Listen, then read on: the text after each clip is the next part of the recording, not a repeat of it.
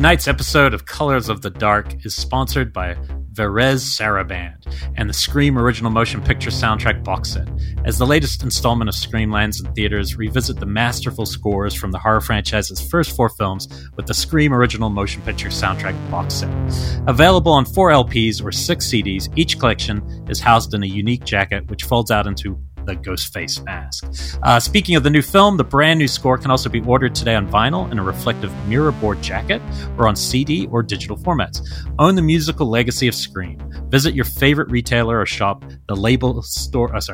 Visit your favorite retailer or shop the label store directly at Varese Sarabande, and that's VareseSarabande.com.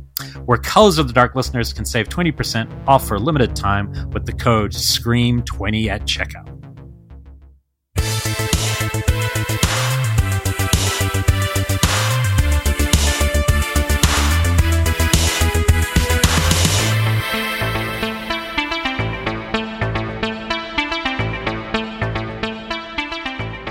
Hello, and welcome to Colors of the Dark on the Fangoria Podcast Network. I am your co-host, Rebecca McKendry, and with me now back in the States is Elric Kane.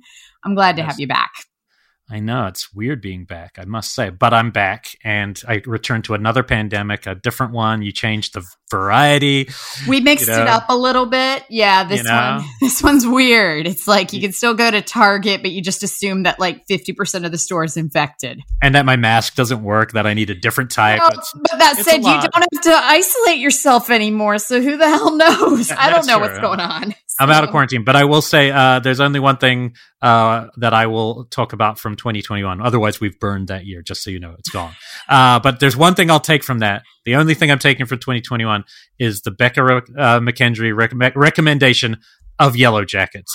The balls to put Yellow Jackets at number 1 when it's an incomplete show. Right? I was only on episode 5, and thank you for referring to them as my balls. Yeah, they're balls. They're whatever it is that is being used to make that choice. The tits. Yeah, whatever it is. The tits, whatever you need. The vulva. I don't know what you whatever. say. I think it's metaphorical balls. They're never real balls we're talking about. Real balls are probably a hindrance more than anything. But no, I because I wanted to see that show even before you first mentioned it. It was on my radar. I was like, oh, I want to see that show, and then I left and didn't think about it much. And then you putting it that high made me go, okay, the first thing I'm going to do when I step foot in this country, and honestly, it's like the best show of the year. Like I don't, weirdly enough, I don't even view this. This always gets us into trouble, but I don't really view Midnight Mass as TV show. Like when I watch Midnight Mass, the way it's structured, it just feels like this movie that happens to be in chunks on Netflix, right? But Yellow Jackets is a show, and it's got the structure of like Lost, but it's so good. The characters are so good, the casting. So I'm just here to add, for anyone who wasn't already convinced by you, and I've seen a lot of people have been, I want to back that up and just say I caught up completely, all 7 episodes, I think. Excellent. And I'm just so intrigued with where it'll go. And what I like, because I liked Lost 2 when it came out, but this is so much more my bag, so much more it's my exact age group, because they are all talking about like 96, which is my last year of high school. And so, so it really ticks a lot of those boxes. And the way it then also cuts to like all of these people in their middle age it's just really great. And I love that the horror is still burning in the background, but you're curious more than anything. Yeah, and I am so glad that we've gotten a response from it on some of our socials. And I definitely, there was some flabbergastness of you put a fucking show on that's only been out for, 5 episodes. I saw some disgruntled folks on both Twitter and Facebook, but it has brought attention to the show. And that's what I wanted to do because this show floored me. It's one of this and Evil, like I could define my year by. Those are the 2 things that I want to watch over and over. Vastly different. Yeah, I still need to watch more. I've only watched the first 3 of Evil since, because Yellow Jackets. Evil feels like I can watch it anytime, and you can binge it. I don't think I could binge Yellow Jackets. No, I watched a couple back to back, but it's thrilling, and the characters arcs and characterization, they keep changing dramatically episode to episode. And also, I'm pretty sure, I might be wrong on this, but it looks to me from the episodes I paid attention that most of the directors were women who had been like from Kasama to there's somebody who made a great film in India once that I really loved. I'm always, every episode I've been like, having to research who somebody was. And just the quality is really strong. I can't remember where I was reading this, but I read somewhere that PJ Harvey was a producer on the show, and I never looked it up. Or Liz Phair. It may have been like it was some like somebody from that time period, 90s. Yeah. Was like a producer on it. And then I was like, I need to Google that, and I haven't yet, so it might be incorrect. But I remember reading that somewhere that that's how they were embracing it. But yeah, no, so just we don't need to like tell you guys any more than that, but just trust us. I know it might not be I assume if you don't have Showtime, probably through Amazon, I believe you can buy shows like this episode by episode. It's a little more pricey to do it that way, but it could be worth it in this case. Yeah. Because it's really, it's terrific. So it made me at the end of every year, I always go through and do my I need to save money. I'm going to purge all the shit I joined this year. And then I go through and I'm like, why did I join the History Channel VOD channel? Why did I join Boomerang? Because my kid wanted to watch one episode of Scooby-Doo, and now I've been paying for it for 8 months. Yeah, Amazon, I'm particularly bad at that because it's like it's free, but it's not free. It's not. And so I always go through and kind of see, why did I join this, and purge them all. But Showtime, I was suddenly like, I have to keep that. I have to keep it for that show. So I did. Yeah. So thank you for that. I am all in. So we'll be able to watch the final and talk about it when it happens. So. Yeah. So we both watched Nightmare Alley. Yeah. I will say horror adjacent. Like Elric and I, we had gone to see the 1947 film in nitrate, which was seriously I would watch, somebody making eggs in nitrate. It was just the most beautiful thing ever. Literally black and white 3D. And it's also unique even amongst dark noir. It's particularly dark as a film. It has, famously one of the darkest endings ever. Maybe not the very end, but the end, before the studio kind of tack on. But it's just one of those movies that it really has an edge and can be lumped into horror conversations. Also because any movie that has carnival settings, I feel the carnival's always been part of the horror world. Yep. And so it's really a tremendous movie. So when I heard their remake, Guillermo del Toro, obviously a great choice to adapt something like that. And the co-writer is Kim Morgan, who I've had the pleasure of doing a couple shows with her for Pure Cinema because she's one of the best, probably the best, I think, film essay writer for online kind of criticism and stuff. So they their approach, all I really knew was their approach was to adapt the book, not the movie. And I had bought the book and I hadn't read it, but I always had heard the book had some stuff that was even darker. And the one thing that I noticed about this one is the start, the very opening, gives you a very dark character background. You don't know what it is exactly, but you see the Bradley Cooper character emerge out of basically body disposal storyline, which is not something I remembered from the original. The Tyrone Power character just seemed like, initially you don't know much about him. Yeah, he just appeared. He was young drifter with weird backstory. And which makes sense to the war, people who were getting lost after the war. And this one is still tackling that same time period. It's obviously set right before America joins the war. This one I did not feel somehow, even though they directly mention the war in the Guillermo del Toro version, I did not feel it as much as I did in that original one. And I don't think the original ever mentioned. No, probably not. It's probably just the time period of noir. And I do wish, this is a beautiful looking movie. Obviously, it's Del Toro, right? But there is a part of me, they are going to play a black and white version at the New Bev. And there is a part of me that goes, I think that might really work for it.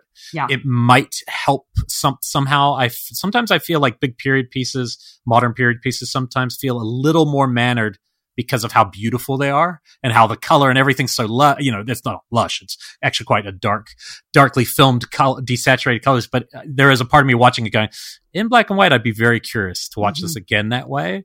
But it has, there's some stuff about it I really like. What I liked is the similar feeling I had about the new Dune, which is I understood the story really well this time. I understand all these, where they're coming. I understand all this stuff.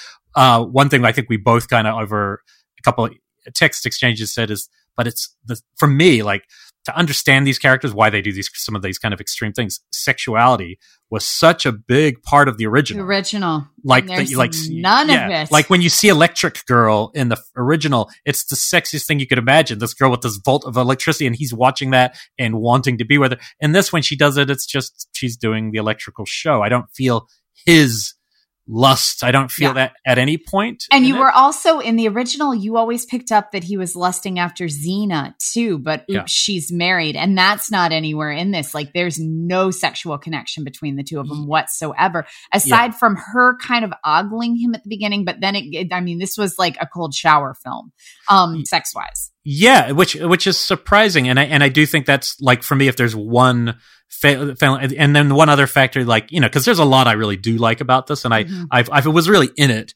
but I agree that this, and I saw it in House of Gucci too, which I also just saw, which is actually a really fun movie and a really good story. But both of them felt like at times, especially in maybe the second half, that they're clipping along and cutting parts out just to make it move, where you're like, actually, you could have slowed this down at that point, because it's getting exciting and it's getting intense. And some of them, it feels like these 2.5 hour movies that suddenly feel too rushed, which sounds crazy, but they did feel a little rushed in that way once it got to the darker part of the movie. This one, and that was my biggest kind of issue with this, and I really enjoyed this. Like, I'm hoping it gets crazy Oscar noms. Is somehow it felt like it was twice as long as the original, but that it was missing some character points that I really wanted. Like in the original, you get the idea that Tyrone, what's his last name? Tyrone Power. He's kind of like this manipulative asshole from the beginning, who's being driven entirely by, what he wants to have sex with at that time period. And that's kind of his motivating factor throughout the entire movie.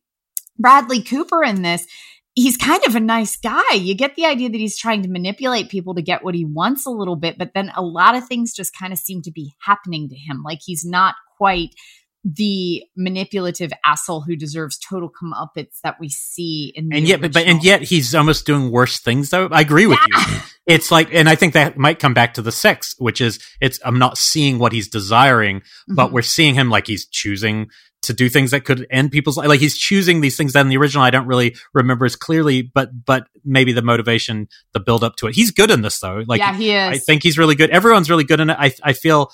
Again, I think there's a bit of the Cate Blanchett character. I know we're kind of skipping over a story, but kind of purposely, if you haven't seen either versions, going blind. But Cate Blanchett, who comes in the last half of this film as a really kind of powerful character. But again, I don't understand the attraction. I don't see it on screen, even though it's plotted out at times. But so I would recommend, if you're interested in this movie, to not see the original first. Yeah, because I think if you do that, it definitely probably made us more critical than we would have been, because you can't help but they're so close in terms of the story structure. But they follow the exact same plot. Even some of the same lines felt like really familiar. So I recommend just going straight into the Del Toro. Circle back to the original after the fact. Yeah, but there are some really cool dark.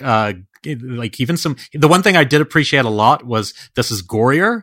This has some moments of violence where he really goes all the way, and I really found that refreshing, because it's not something I think about in the original. I also liked that this one got a little bit more into the carny aspect, which in the original it's there, but it's literally like plot points. This one, like, there's an entire sidebar about pickled punks, which are like babies in jars, and it was a lot more kind of carny building of the world and the life, and how they're traveling, and how they get from one place to another, how they hire people. There was a lot more of that in this, which I found nice. And the biggest takeaway for me was just never keep your soda next to your poison that looks like soda. Never do that. That's kind of the thing. That's the through line for everyone to take away. No, and this is also one that I kind of returned when it was already out. I'm not hearing people talk about it, which is to me a little crazy. I mean, Guillermo del Toro, big noir adaptation. I don't think it did a very good weekend, because this was like right as Omicron was bursting, and we were being told, like, don't go out and sit with people you don't know because they all have it. And it's an incredibly grim movie, which I always appreciate with noirs. And he definitely didn't cheery this up. In fact, he's gone back to the original ending without the studio note, which I really appreciate. Yeah. But in the same token, it's like, maybe this will play great, 5 years from now, and people will come to this movie, but maybe right now that might not be an experience that everyone wants to go risk, I also have to say 2.5 hours, man, that's a commitment. It's the reason I did not go see House of Gucci in the theater. Like I went and saw Enchanto that night because I was like, oh, this isn't going to be a thing. And Gucci I watched on screener. As a screener, but it is really fun. I got to say I think it's a good crime story too. It's very interesting. I have a screener of it here. I'm going to have to check out, but 2.5 hours, it's a commitment. No, look, that's my biggest issue with movies at the moment is just like, especially the Netflix model where it just feels like they don't need it. It's different when your story needs to be that you don't feel the 2.5 hours. Some movies need to be that long, but there's a lot of movies that it just feels like, a great example for people is another newish movie that's really dark too, which is Power of the Dog. It's not going to be for everyone. I really like it, but it ends where you feel like there could have been probably 30 more minutes, but it says, nope, this is the ending. And it almost rattles you because you're getting so used to these movies with an extra 30 minutes. And I thought it was actually very effective in that way and kind of almost shocking. That one's on Netflix too and is a very dark story. But yeah. Okay, well, I'm going to dive in with a couple of quick graphic novels that I read over the holiday because I read a lot of graphic novels over the holiday. I read a bunch from Dark Horse. So House of Penance was really cool. That one's kind of a westerny haunted house that gets really cerebral. Tremor Dose, I absolutely love. This is another one from Dark Horse.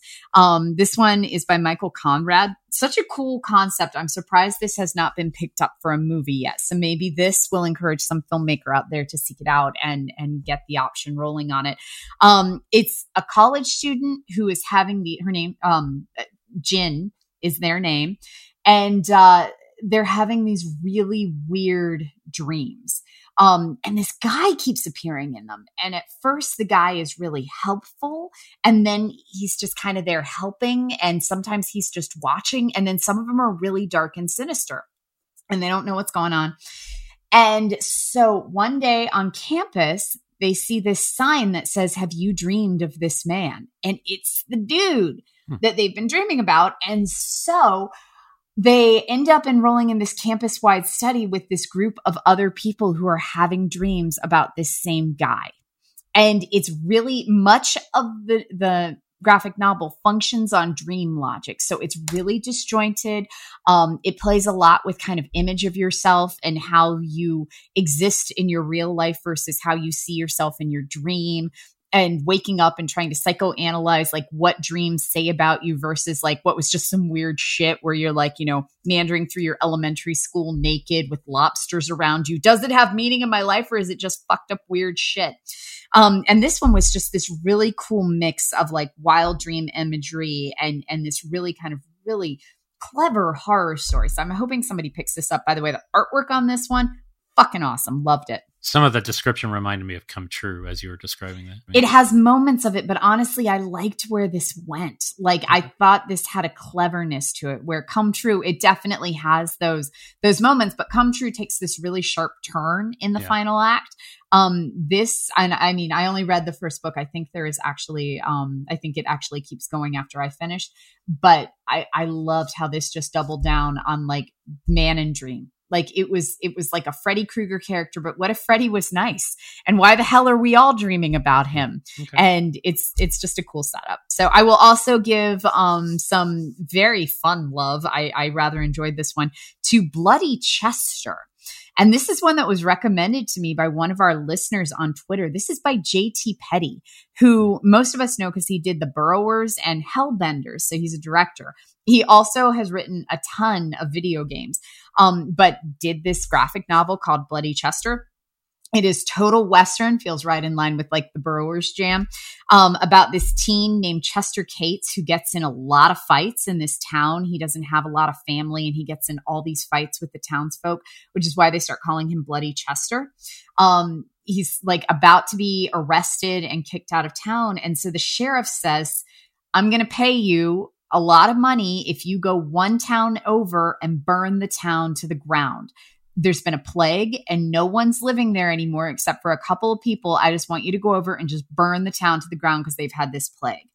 and he goes. And then he gets there, and what he finds is plague, but it's weird. And there's a few people still hanging around, and it goes from there.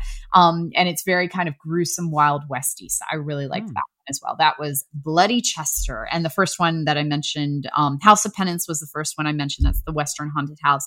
And then Tremordos was the one with the weird dreams. Okay, that I always like some Western horror too. The only new horror film I've seen this year in the new year was a really edgy one, really bold swing that I had not even heard of last year when we were doing our 21 movies. I don't know if it was out yet. Maybe it was. Anyway, I only knew about it because the star of it, and she's also the director, Dasha Nekrasova, is one of the smaller roles, but in Succession, which is just phenomenal. And so I watched this movie called The Scary of 61st, and I knew nothing about it, so it was kind of cool to go in blind to this. It feels like it's made on like 16 millimeter aesthetic. It's two girls are looking in New York. They're early 20s. It basically feels like an episode of Girls that goes way off the rails, fucked up. Because even the conversations sound like the show Girls. So the two girls, they get this apartment. In whatever the fancy part of New York would be. It reminded me, even the fonts reminded me of Rosemary's Baby, so I'm assuming it's that area. And the guy's giving them the apartment, they're getting a deal, all the stuff's still in it. They're kind of a little skeptical about why they're getting such a good deal. The one room has this weird mirror on the wall that the girl's a little skeeved out by, but they don't understand. Anyway, so they have one night there, and the one girl has this terrible nightmare that night, almost like a night terror where she's being controlled. And then the next day, they see this girl comes into their apartment while one of them's gone, and she's a conspiracy theorist who is basically working on a story where she believes this apartment, I mean, this is how topical and now this is, she believes this apartment is one of Jeffrey Epstein's holding cells for young girls. And how recent is this? Yeah, this I mean, it's from this year, new. but so it's really interesting because it's such a bold swing, and it makes you almost uncomfortable because it's so modern in some of the things it's about, and she believes that like all this terrible stuff and its connection to Satanism, and so she's trying to give all these crazy conspiracy theories, and the other girl in this apartment just gets they basically fall into a relationship, the two of them, and they're obsessed by this, and they start to ignore the other roommate, who is off on her own storyline, basically becoming possessed by an underage girl who was abused by Epstein. They don't ever say that out loud, but it's like what you're watching, and she's like out of her, losing her mind basically, and doing all this crazy stuff. So it's really sexual. It's really out there. It's definitely one of those movies that's not for everyone. It's very indie. It almost felt like a film they put together in the pandemic, but it's also so aggressive and in your face with how it pulls it off that you can't help but kind of be really kind of captivated by it, and also impressed that it kind of just went for it. I wouldn't say more than that, but it's a real horror film. Like it builds towards some pretty intense stuff, and all the performances are interesting. It depends if you like indie kind of style. I think I'd pick it. If you don't, maybe avoid it. But anyway, it wasn't like anything I really saw last year. So as my first indie of the year, it was an interesting one to watch, and cool that the director is also one of the stars of it. So that is Scary of 61st, and it was just very topical because Giselle Maxwell's case had just been found guilty in the press, and she even appears in the film, like a version of her. They call her Maxine or something, and you see a woman look back at them. So it was kind of eerie timing. That's like one of those that I feel like a producer would go, no, too soon. Like we need 10 years before we can reflect on that. But because this is like being made clearly in indie style, I think they're just leaning into what it was. And so, yeah, very interesting, and it's definitely poking at things. It's definitely not a film that isn't interested in being provocative, which it's refreshing. So that's The Scary 61st. Well, I'm going to quickly talk about Nosferatu in Venice. Oh, no. Because I watched Severin did this beautiful Blu-ray release. And so I was like, well, if Severin's done a Blu-ray release, I'm going to watch Nosferatu in Venice. And this was a very fascinating film. This is Klaus Kinski, Christopher Plummer, Donald Pleasance, and Barbara de Rossi. So really tight cast. This had 2 directors, maybe 3, possibly 4. So we're going to call it a troubled production. Klaus Kinski is even listed as one of the directors. Then you definitely have a problem. Then you know that there's something weird going on. So it's Augusto Caminito was the director on record.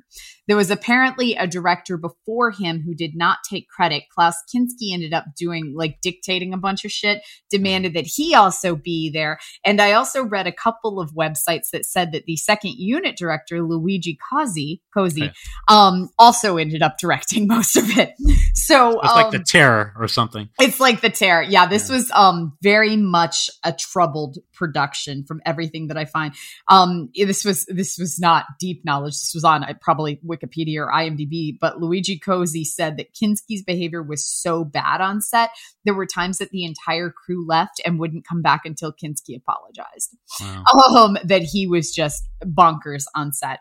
The story, it's Nosferatu, but it's actually an interesting take on Nosferatu, which is why I wanted to mention it on the show. It's not just, hey, I'm a vampire and I'm picking off people. In this, he has been stranded on an island and he is being kept alive because these people are seeking him out to give them immortality. So it's become this kind of ritual where when you turn 18 or something, you go see the local vampire and he makes you immortal. And then these people in this particular island are living forever because of him. So they're kind of viewing him almost like a god. But these people do a seance. They are descendants of his, and they do a seance at his old family home back in Venice.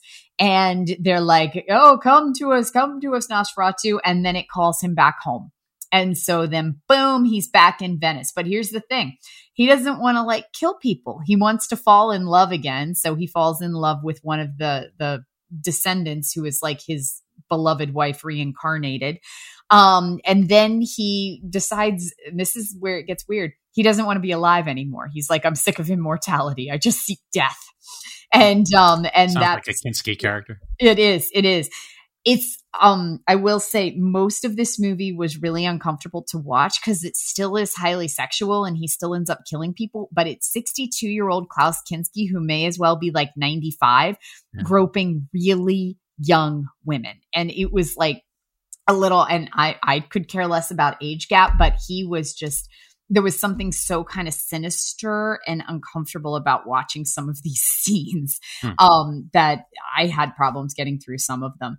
But that said, I kind of liked the take on Nosferatu and I liked what they had planned. I would have liked to have seen what it originally was supposed to be before it got so tinkered.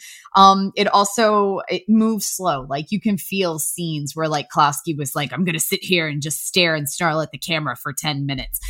Because there were scenes where it moved very slow. But during those time, I took time to research Venice because I got really fascinated with the city of Venice. So both, geographically fun to research. And there you go. Did you know? I'm a huge Venice fan. Never been.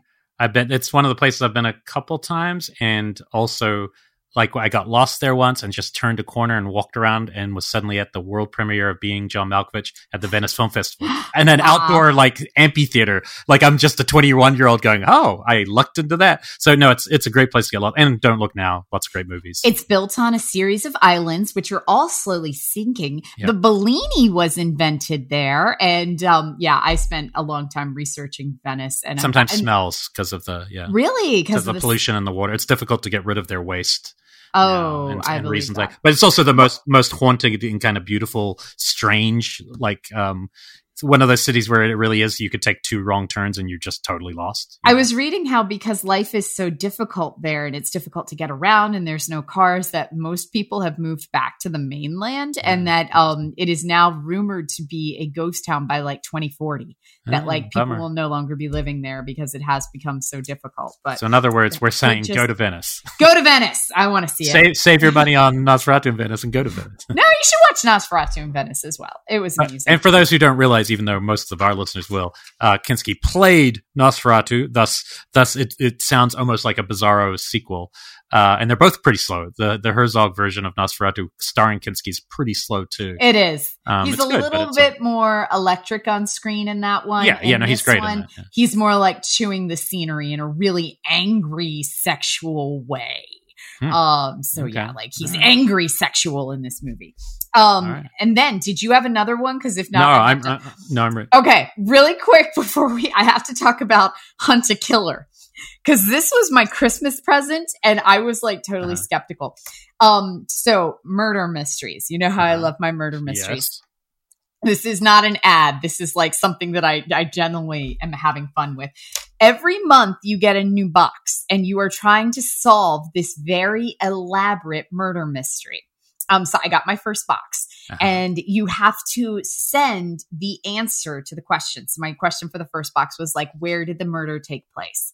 And you have to go through everything to figure it out, and you're solving clues, and there's all these different parts. And it took me about 2.5 hours to figure it out. And then you're still kind of guessing. But then you email, and then they send you the next box, and you're trying to figure out this massive, massive murder mystery. It was so much fucking fun. It was the most fun. And it was just me like reading, things about tide movements and things like that. But it was a blast. I tweeted about it, and then somebody responded back that they have a horror version entirely Blair Witch themed that is amazing. So I have just ordered the Blair Witch version. I'm excited. I'm still in the middle of my murder mystery about who killed Beth. But that said, if you like murder mysteries or you're into kind of these mystery solving things, this has been so fun because it is really just, you get to do the work, and it's a blast. Well, huntakiller.com.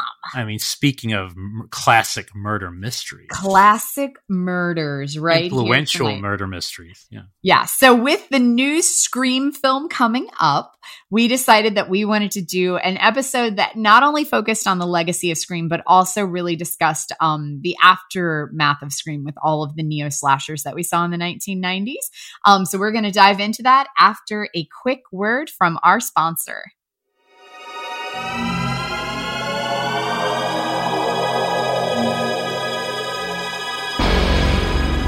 Just a reminder that tonight's episode is sponsored by Varese Sarabande and the Scream Original Motion Picture Soundtracks box set. As the latest installment of Scream lands in theaters, revisit the masterful scores from the horror franchise's first 4 films with the Scream Original Motion Picture Soundtracks box set. Available on 4 LPs or 6 CDs. Each collection is housed in a unique jacket, which folds out into a giant ghost face mask. Speaking of the new film, the brand new score can also be ordered today on vinyl in a reflective mirror board jacket or on CD or digital format. Own the musical legacy of Scream.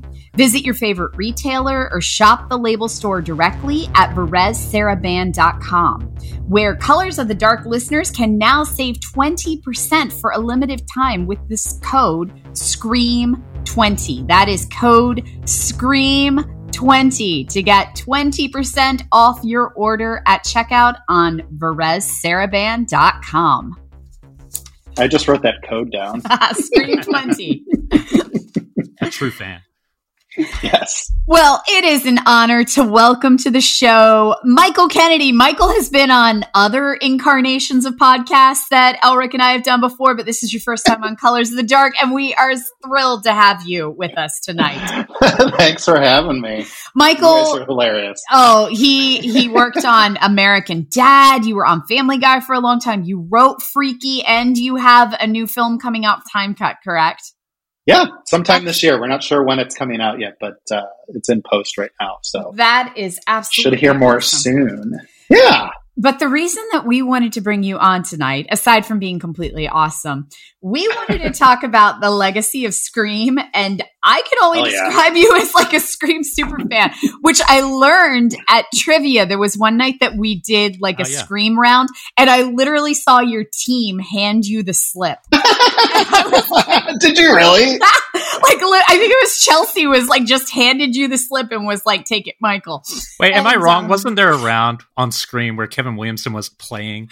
Is that the time? Yes. I believe I saw that. Yes. I remember looking around the room going, what the fuck? So that is the fun of trivia, is we never know who the hell is going to show up. And there are nights when I'm like asking like questions, and all of a sudden I'm like, the fucking filmmakers in the room. And that was one of them was we did a Scream round and Kevin Williamson was fucking there.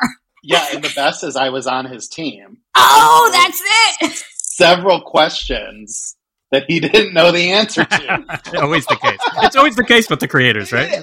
Honestly, you know what? There's times when people ask me questions about Freaky, or they're like, was this homage? And I'm like, I don't even know what that movie is that you're talking about. Yeah. You know, someone once brought up a sitcom homage in Freaky, and I'm like, what the fuck even is that show you're asking me about? But I'm always just like, yep, that was an homage. Like, some professor in like 10 years, some professor is going to write a book about how you were entirely influenced by like Moby Dick, and there's just references throughout, and it's going to become law.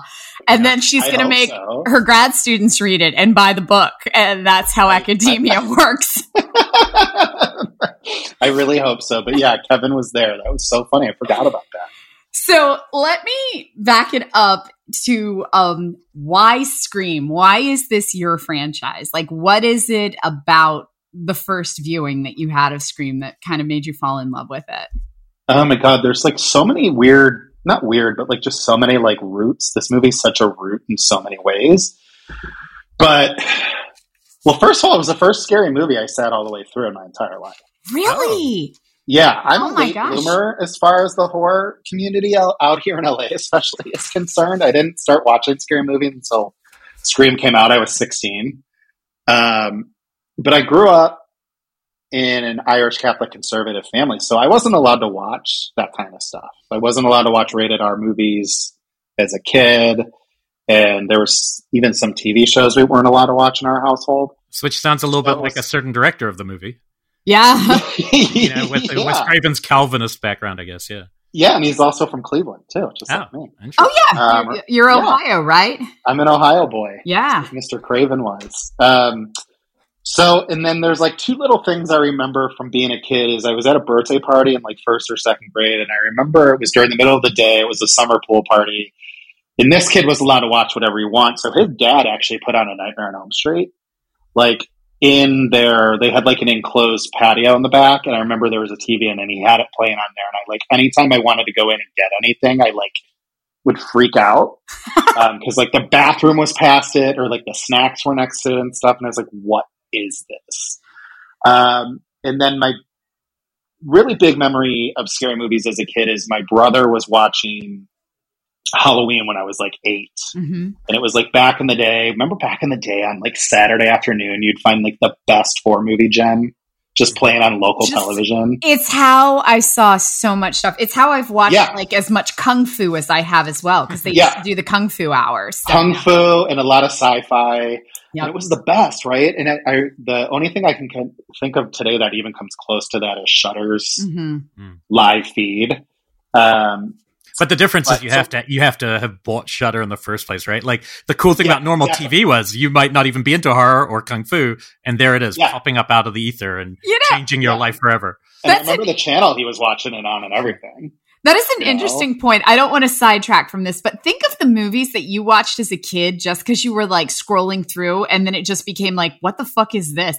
That is literally how I saw Freeway 2, was just scrolling through and going, what the hell is this? There's a nun. And it's, just think how many movies like that you came in midway through, but you finished it. And then you're like, had to find a copy to like watch the whole movie again. I still have like hot flashes of movies that I know I watched parts of. Like I saw like 20 minutes of it on Comedy Central, and I still have no idea what it is, but I remember the horse scene. That horse scene is still there. Hot to trot. Final answer.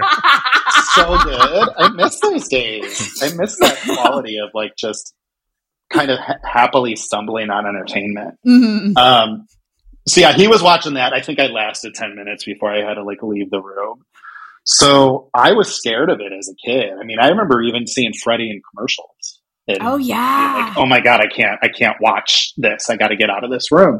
So Scream was the first horror movie I saw in movie theaters. Scream was the first horror movie I saw in total. Like, it was also during a period of my life where I like knew I was figuring out my queerness and my gayness, but I didn't quite know what it was, but knew there was something different inside of me. And like, so like that, weirdly, the movie really resonated with me in that way. But my high school friends tricked me into seeing the movie because I'm stupid, and they told me it was a rom-com, and I believed them, even with the poster and everything. Wow. So, but like 5 minutes into the movie, I was like, these assholes tricked me. And I was terrified, but for the first time in my life, I noticed that I was like enjoying the feeling. Yeah. So like it's just like one of those memories where like just so many things bubble up when I think about it. And the movie's brilliant. Mm-hmm. And I'm just so lucky in a way that like that was the first scary movie I saw, because I saw brilliance. And like the thing I love about that movie too, looking back on it, is I've never really seen Michael or Jason or Freddy or all the movies they're talking about in the movies, but it was such a moment because by then everyone knew who all those people were without having to see any of it. So I don't know, I felt like I was part of the crowd. I felt like I was in on all the jokes and stuff. And I actually walked out of that movie and I turned to one of my friends and said, I'm going to make one of those someday. Oh, wow. Wow. So, yeah. So like, it was like a moment. It was like, I hated English class. I hated short story writing. I hated all of that. But I started doing that stuff on my own in my free time, like literally soon after I left the theater. I remember going home and had like a 3-ring binder and was writing a movie called Scared in pen and like doing all the things with it, you know? So like, it really just, I was obsessed with it. I couldn't wait for Scream 2. And then the best part about it, right, is I spent the whole next year before Scream 2 came out getting anything I could get my hands on. Oh, wow. So it literally was like an overnight conversion where it really was like total chemical change in my body. So, and what I did is, I'm really glad I did it this way too, is I went chronologically. Mm-hmm. It's like first thing I rented was Halloween and then Friday the 13th. And then like did through all those. And then like I was watching Black Christmas over Christmas mm-hmm. and I like had a flash of the first time I saw that. So like, I don't know, like it's like such a lifestyle for me. And it like changed so many things about my life. You know what I mean? So I really credit that movie for like my love, my hobby, my first joy, like a thing that's comfort, a thing that I found relationships and friendships with and community. Yeah. And then, like, finding out that Kevin Williamson was an openly a gay person at 16 and being like, oh my God, gay people can do this. They can, like, be out in LA and, like, have a life and, like, make really cool movies. Like, that was a big, like, root moment for me, too. That's when I really started navigating that part of me. So that was a really long answer to your question. That's okay. I think that one of the most beautiful things that I'm going to take away from that is that, for me, I always look at Scream as this self-referential thing. Like, you have to understand the entire decade and a half that has come before it to get it. And you are a clear example that, no, it's just a damn good movie. And you don't have to be in on the rules that they're violating to get the means to the end. Yeah. And actually, that movie taught me the rules. That's so, really like, as I went back and, like, started watching everything, I was like, oh, wow, he really was right. Like, these rules are really solidified here. But it was just so like, it's like, you know, it's like a drug. It's like, there'll never be that feeling again, but it's like I've been chasing it for 25 years. That's how I talk about horror. When people are like, why do you love it so much? And I'm like, because I don't do heroin. This is what I got. So. It's like the safest drug you can do, you know? Like, and like, honestly, I don't think I'd have a career if it wasn't for that movie. Mm-hmm. Yeah, I mean, it has to come from somewhere, right? People's passion for film has to come from films at some point. I imagine also, like, if you're talking about the rules, if you're early to horror, I imagine that opening sequence must have been all the more shocking, because even I was a seasoned horror fan, and I didn't expect that, even though I knew Psycho, right? Because it was Drew Barrymore, so I assumed something else. No clue. Yeah, no clue. Like. What was the first time you saw it, Elric? What was it? Well, I think we're all very close in age. I think we might be 2 years older. So I think that's 18. Mm-hmm. I think it was my first month or two at college. Mine was, And I remember going with a lot of people, and it was coming at a period where I was kind of falling a little out of love with the horror I was watching. Candyman made a big impression on me at like 14. I think I saw that in theaters or something. And that was like your experience. That was probably my first in theater horror film in the same way you were talking. And that really super cool. Yeah. That gave me all those same sensations. Luck. I know, right? Like, you know what I mean? Yeah, to get buying these movies when we did, and to be allowed to go by yourself without parents and see these things. But with Scream, I started with a group, and it blew me away. And when you're talking about Scream 2, I can't think of a movie. I'm less of big sequels. Like, I haven't seen the sequels as much. Just Scream 2, I've seen maybe more. But the anticipation for that was probably the highest I've had for any sequel ever. just the anticipation leading up to it, like, oh my God, we're getting more of that feeling. Yeah. Which was interesting. Yeah. And just like, for me, it was the Scream 2 is also like the first time I really felt like horror was like a monster success. Like it was like movies were moving off that weekend to avoid opening up against it, like, which was cool. I remember by the time Scream 2 came out, it was like an event. Like I remember with the first one, I saw it on campus. Is that my baby dog? I love your dog. It is my Bubba Scuba. I like stalk her on Instagram. Today is her gotcha day, by the way. What is her gotcha day? Gotcha day means we brought her home 2 years ago today. Oh, nice. Aww. We call it her gotcha day. Yeah. It's so sweet. Yeah. Well, I hope you gave her a sweet cookie or something. We're having a little bit of a party for her after this. Oh. Not kidding. In the slasher film, the gotcha day is a different thing, just so you know. It is not what we want for her. So, but I remember seeing the first one at campus, like literally, I think I'd been on campus at college for like a month, seeing it. And I went on I remember my date specifically because it was like my first date at college, with this guy from the hockey team who had red hair. And that's all I remember. But we went to see it on campus, in like the big student center. And it was like this packed event and everybody cheering and hollering. And it was just this massive, beautiful experience of seeing it with literally like 1,000 other people. It was our massive like student arena. Cool. And it was just great. And then I remember for the second one, it was one of those where I was like anticipating it and getting all my friends together and like, okay, we're all going as a group up. And that guy was not into horror. And I think we dated like twice. But yeah. So. Wait. Serious question. Are two redheads allowed to date? I'm pretty sure there's some etiquette in the. I don't think I've ever seen two redheads together in my life. The only redhead I ever dated in my entire life. Somewhere in Ireland, our listeners are outraged at me. They're like, "No, it's normal." If you put two in the same room, like it conjures a demon or something. Yeah. That's what happens. It's a movie right there. Yeah, the two redheads. I remember when Scream 2 came out. I was a senior in high school, and there was like 20 of us that went, and we actually all pooled our money, and like one of our friends with a car went at lunch to go buy the tickets for us. Oh, wow. Because we were afraid we would get to the theater too late and the showing would be sold out. So I remember like that's how like thinking that's like a fun memory to me too, because it's like that's how we used to have to go and get tickets early. Yeah, you literally had to wait in line or like go during a lunch break. She went during her lunch break in high school, which is like so funny to me. I remember doing that for Star Wars Jar Jar Binks when it came out, where I was like camped out days beforehand for that. So yeah. Oh, that's how it went down, y'all. And concert tickets doing the same thing. Lollapalooza, I'm like outside Macy's with a tent. Well, that's why it's exciting to see that same fervor bubble up again, right now for a franchise this old. Do you think, going back to the first one, obviously it's everything, especially with Wes, it's all the elements, but do you think for you it's a big part of that is the characters? Because one thing, when we're going to be talking about more slasher films later, but when I go through old slasher films and I think about them, I usually know it's not the characters that I come back to for the movies, for the most part. Scream was very different in that way, I thought. Yeah.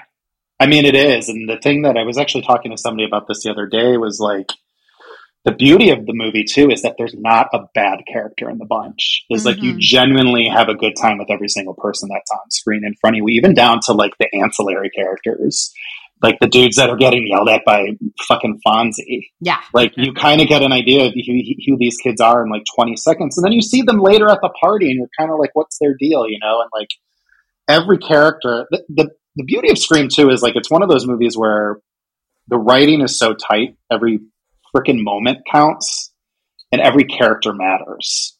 Like there's a reason for everything to happen, a reason for every character to exist. Like, it was my first experience. So like I didn't know the differences at the time, but like, there's no just character created just to die. Yeah. There's no random shitty people just to die.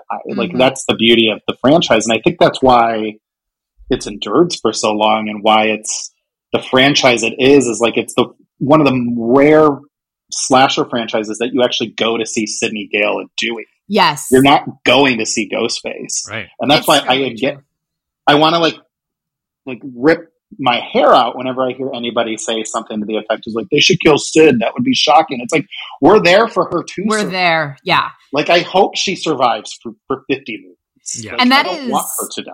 You're right. That is something that is totally true to just this franchise. Because Nightmare on Elm Street, I mean, we got a whole new group of kids every time. Friday the 13th, whole new group of kids. Yeah. Halloween, I mean, we may have Laurie Strode appear in a couple of them, but it was still kind of like, you know, this whole new group of characters Yeah. filtering in and out the entire time. Child's Play, same thing. It was, you know, most of them function in that capacity. But this, it's all the characters and then dude with knife. Yeah, and like, you know, you think about it as like, how many franchises can have a fan base that's like pissed a character in the third movie dies, like Parker Posey. People are like mad Parker Posey died in that one. Or like people 10 years later are still pissed Hayden Panettiere might be dead. You know what I mean? Like there's still the like, I hope Kirby's in Scream 5. And I'm just like, in my POV, I'm like, guys, Let her go. Let her like, go. yeah, time to move on. Like this movie, like you're lucky they brought Judy back. Yeah. Which I love that though. I'm just like, this movie is really, to me, it's the Scream 5 has like, there's a feeling behind it that you can't explain that hasn't been present for the franchise since Scream 2. And that's in the marketing and like just I feel like there's a fervor with it, and God, I hope it does well. God, going to Scream 2, I loved Scream 2 so much when it came out. So like, good. Because So good. it was about like the making of the movie. I remember just loving it. And then now when I hear my students be like, Scream 2 sucks. Like most of my students, like Scream was their Nightmare on Elm Street. Like it came out when they were super young. You know, they saw it when a babysitter let them watch it at like age 5 and it fucked him up for life. But they're all like, yeah, Scream 2. And they feel that way about 3 and 4 as well. But man, Scream 2, I have to put on the same level as the first one in my brain. It's my favorite one in the entire franchise. Oh, interesting. So tell me about that. I haven't seen 2 for a while, but what is it that kind of cling to that? Is it the character shifts or the growth of the world? It's all that. Yeah. I mean, it's exactly what it is for me. Scream is a masterpiece. Yes. Mm-hmm. Don't get me wrong. Like Scream is a masterpiece. It's probably the greatest slasher movie ever made to me. Where Scream 2 is my favorite slasher movie ever made, if that makes sense. Yeah. Yes. And with us, definitely. We have lots of those. I think what it is it exists for a reason. It doesn't feel like it's just another movie. It feels like a complete, it's the continuation of the first film. Like it truly feels like a spiritual, actual sibling in every way to the previous movie. And it is the character growth. I think our trio especially is at their height in the entire series thus far in that film, as far as character growth, character development, their agency. Like, I think it's really cool to watch Sid really kind of wallow in grief in the first movie. And then she kind of has a toughness to her at the end of Scream 1, but there is a lot of, if this didn't happen, this didn't happen, this didn't happen, she wouldn't have the showdown at the end of Scream where that Courtney Cox essentially like saves her life for a second time, you know? Whereas in Scream 2, she kind of starts almost in the same spot at the beginning of Scream 1 where she's like, what the hell is going on? But quickly is like, fuck this, you know? And by the end of the movie, she walks into the final set piece and sure, she's not expecting it, but once she realizes what's going on, the first movie she runs around for 20 minutes trying to get away from Ghostface. Yeah. In this movie, she just like is like, fuck you, Mickey. Like, you know, like my favorite line in the entire franchise is like, you're forgetting one thing about Billy Loomis. And he's like, what's that? And she like leans in the camera and she's like, I fucking killed him. Mm-hmm. And like that to me, it's like, that is Sidney. Like that is the moment Sidney Prescott fully became Sidney Prescott. And Gale's the same way. It's like any other franchise, honestly, I think would have taken a character like Gale and made her Sidney's best friend in the second movie and would have made her softer and a little bit more quote unquote, which I hate when execs say this, but likable. Oh God. You know what I mean? Most franchises don't have continuity, right? And so creative continuity. So this one, we have a creative team where there's creative actual team in continuity, every way. And you know what's But really then- impressive about that is if we think Scream came out in 96, they probably were not planning on a sequel upon its release. Like, I don't think Weinstein was like, go ahead and start on Scream 2 just in case. So we have to assume that the first one came out, they saw the success, and then they were like, okay, let's get another one going. And somehow they were able to get it out next year. And usually it was like 350 days later. It was Yeah, like that an is- insane amount of time. that's insane. Usually when you're trying to spend something out really quickly like that, it definitely depreciates kind of the quality of it. It doesn't increase it. Well, I know Kevin had, when he sold the first movie, he had outlines for 2 and 3. So he had 3 movies in his head, but they never greenlit 2. You know, like I think when it opened, they were like, well, there goes that. I mean, it made $6 million its opening weekend. But by like, I think like February, they're like, we need to do a second movie. So like, in a way, he had his nugget, but he still had to like turn that nugget into like a full being. Yeah. In like 8 months total. You know what I mean? Like insanity. Yeah. But also with Scream 2, it's just like, so like I was saying about Gail is like they took what I think a lesser franchise would have done is either A, not have her in the movie, or B, she would have been like, now she needs to be buddy-buddy with Sydney, where she was actually worse in Scream 2 than she is in the first one. She's more ruthless. She's more cunning. She got the fame she was craving. So that little softer edges you saw out of her at the end of the first movie, she fucking spit on them and then stomped them on her foot with her foot and was just like, you know, so ruthless. But that's what makes her turn at the end of Scream 2 even more satisfying, is she finally does have the moment a lesser movie would have done from the first time she's on screen at the end of the movie, where she finally feels empathy and sympathy and literally uses the words, I feel bad. And is like determined to figure this out herself. She goes from wanting to write another book to essentially wanting to save the day, which is just like, you know, so like, that's why I get really excited when I see photos for the new movie. And every time they show a photo of Sydney, she's usually with Gail. And like, I notice they're in different locations each time. So I'm like, that's what I've been craving out of a Scream movie since Scream 2, is like the two of them together in like a major way, which 3 and 4 never really did. Yeah. So thoughts on 3? I feel like we need to say a moment of silence here for Courtney Cox's hair in Scream 3.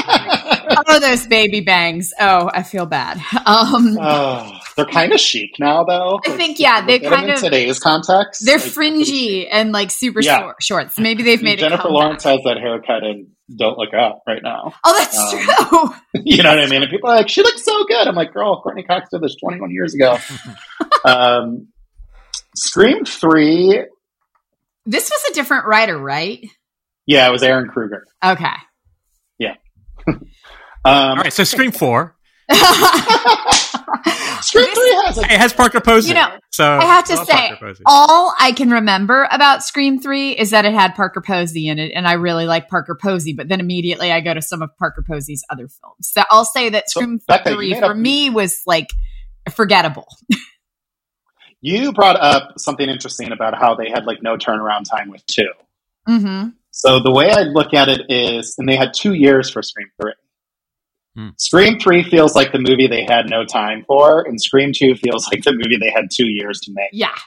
Does that make sense? Yeah. It totally does, because Scream 3, and I think that this is where my lack of remembering it comes from. I don't remember it doing anything new. I don't remember it being suddenly like, ooh, plot twist or turn. Or well, you don't remember the multi-voiced voice changer? Vaguely. And I will say, voice changer. This is the one that I have not seen the most recent. I think that was a double negative, but yeah, I haven't seen. This is the one I saw the farthest away. Yeah, I think me too. 3 actually plays pretty well right now because it talks about just Hollywood eating women alive. So if you look at it in like the modern context, it like has a very Me Too mentality to it. And it also is funny to look back on the movie as essentially making fun of Bob and Harvey Weinstein without them even fucking knowing it.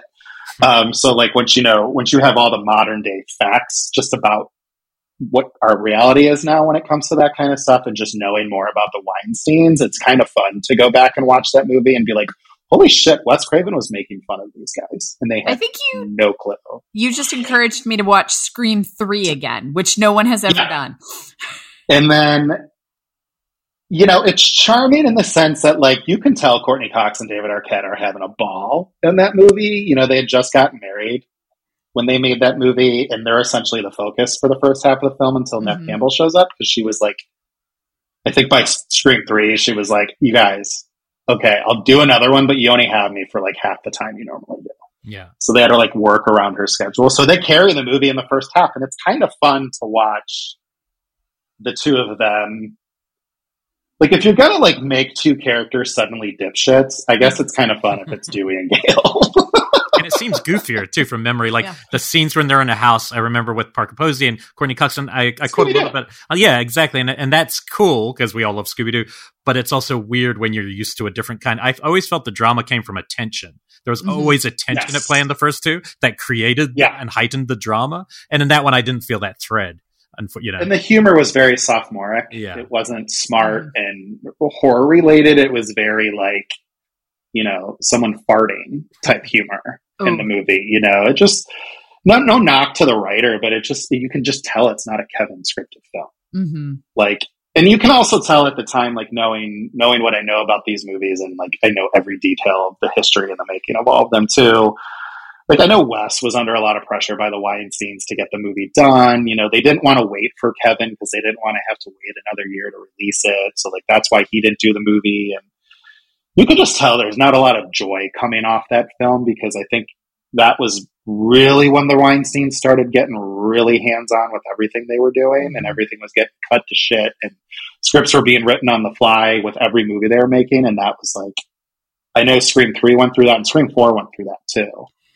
Now, Scream 4, I've seen it getting a lot more love now than I remember it getting when it came out. Like, I've had a lot of people. Scream 4 is the one that I've watched most recently, because I had people saying, like, you need to go back and rewatch it. It is kind of beautifully meta, and really smart in that capacity. Ahead of its time, in a way. Yeah. Well, the opening is incredible. All I remember is the opening, and I was going to actually ask you, should I watch Scream 4 prior to the new one, do you think? Do you think? Okay, so it's going to be a good reminder. Okay, it's not one of those movies. You know, Scream. It's not one of those movies where you need to like know every major detail. But there's character carryover. Yeah, you know, Judy's. You see her in the ads, like Judy's in the movie and stuff. So it would be nice to like kind of brush up on. Yeah, I'm actually doing a marathon with some friends.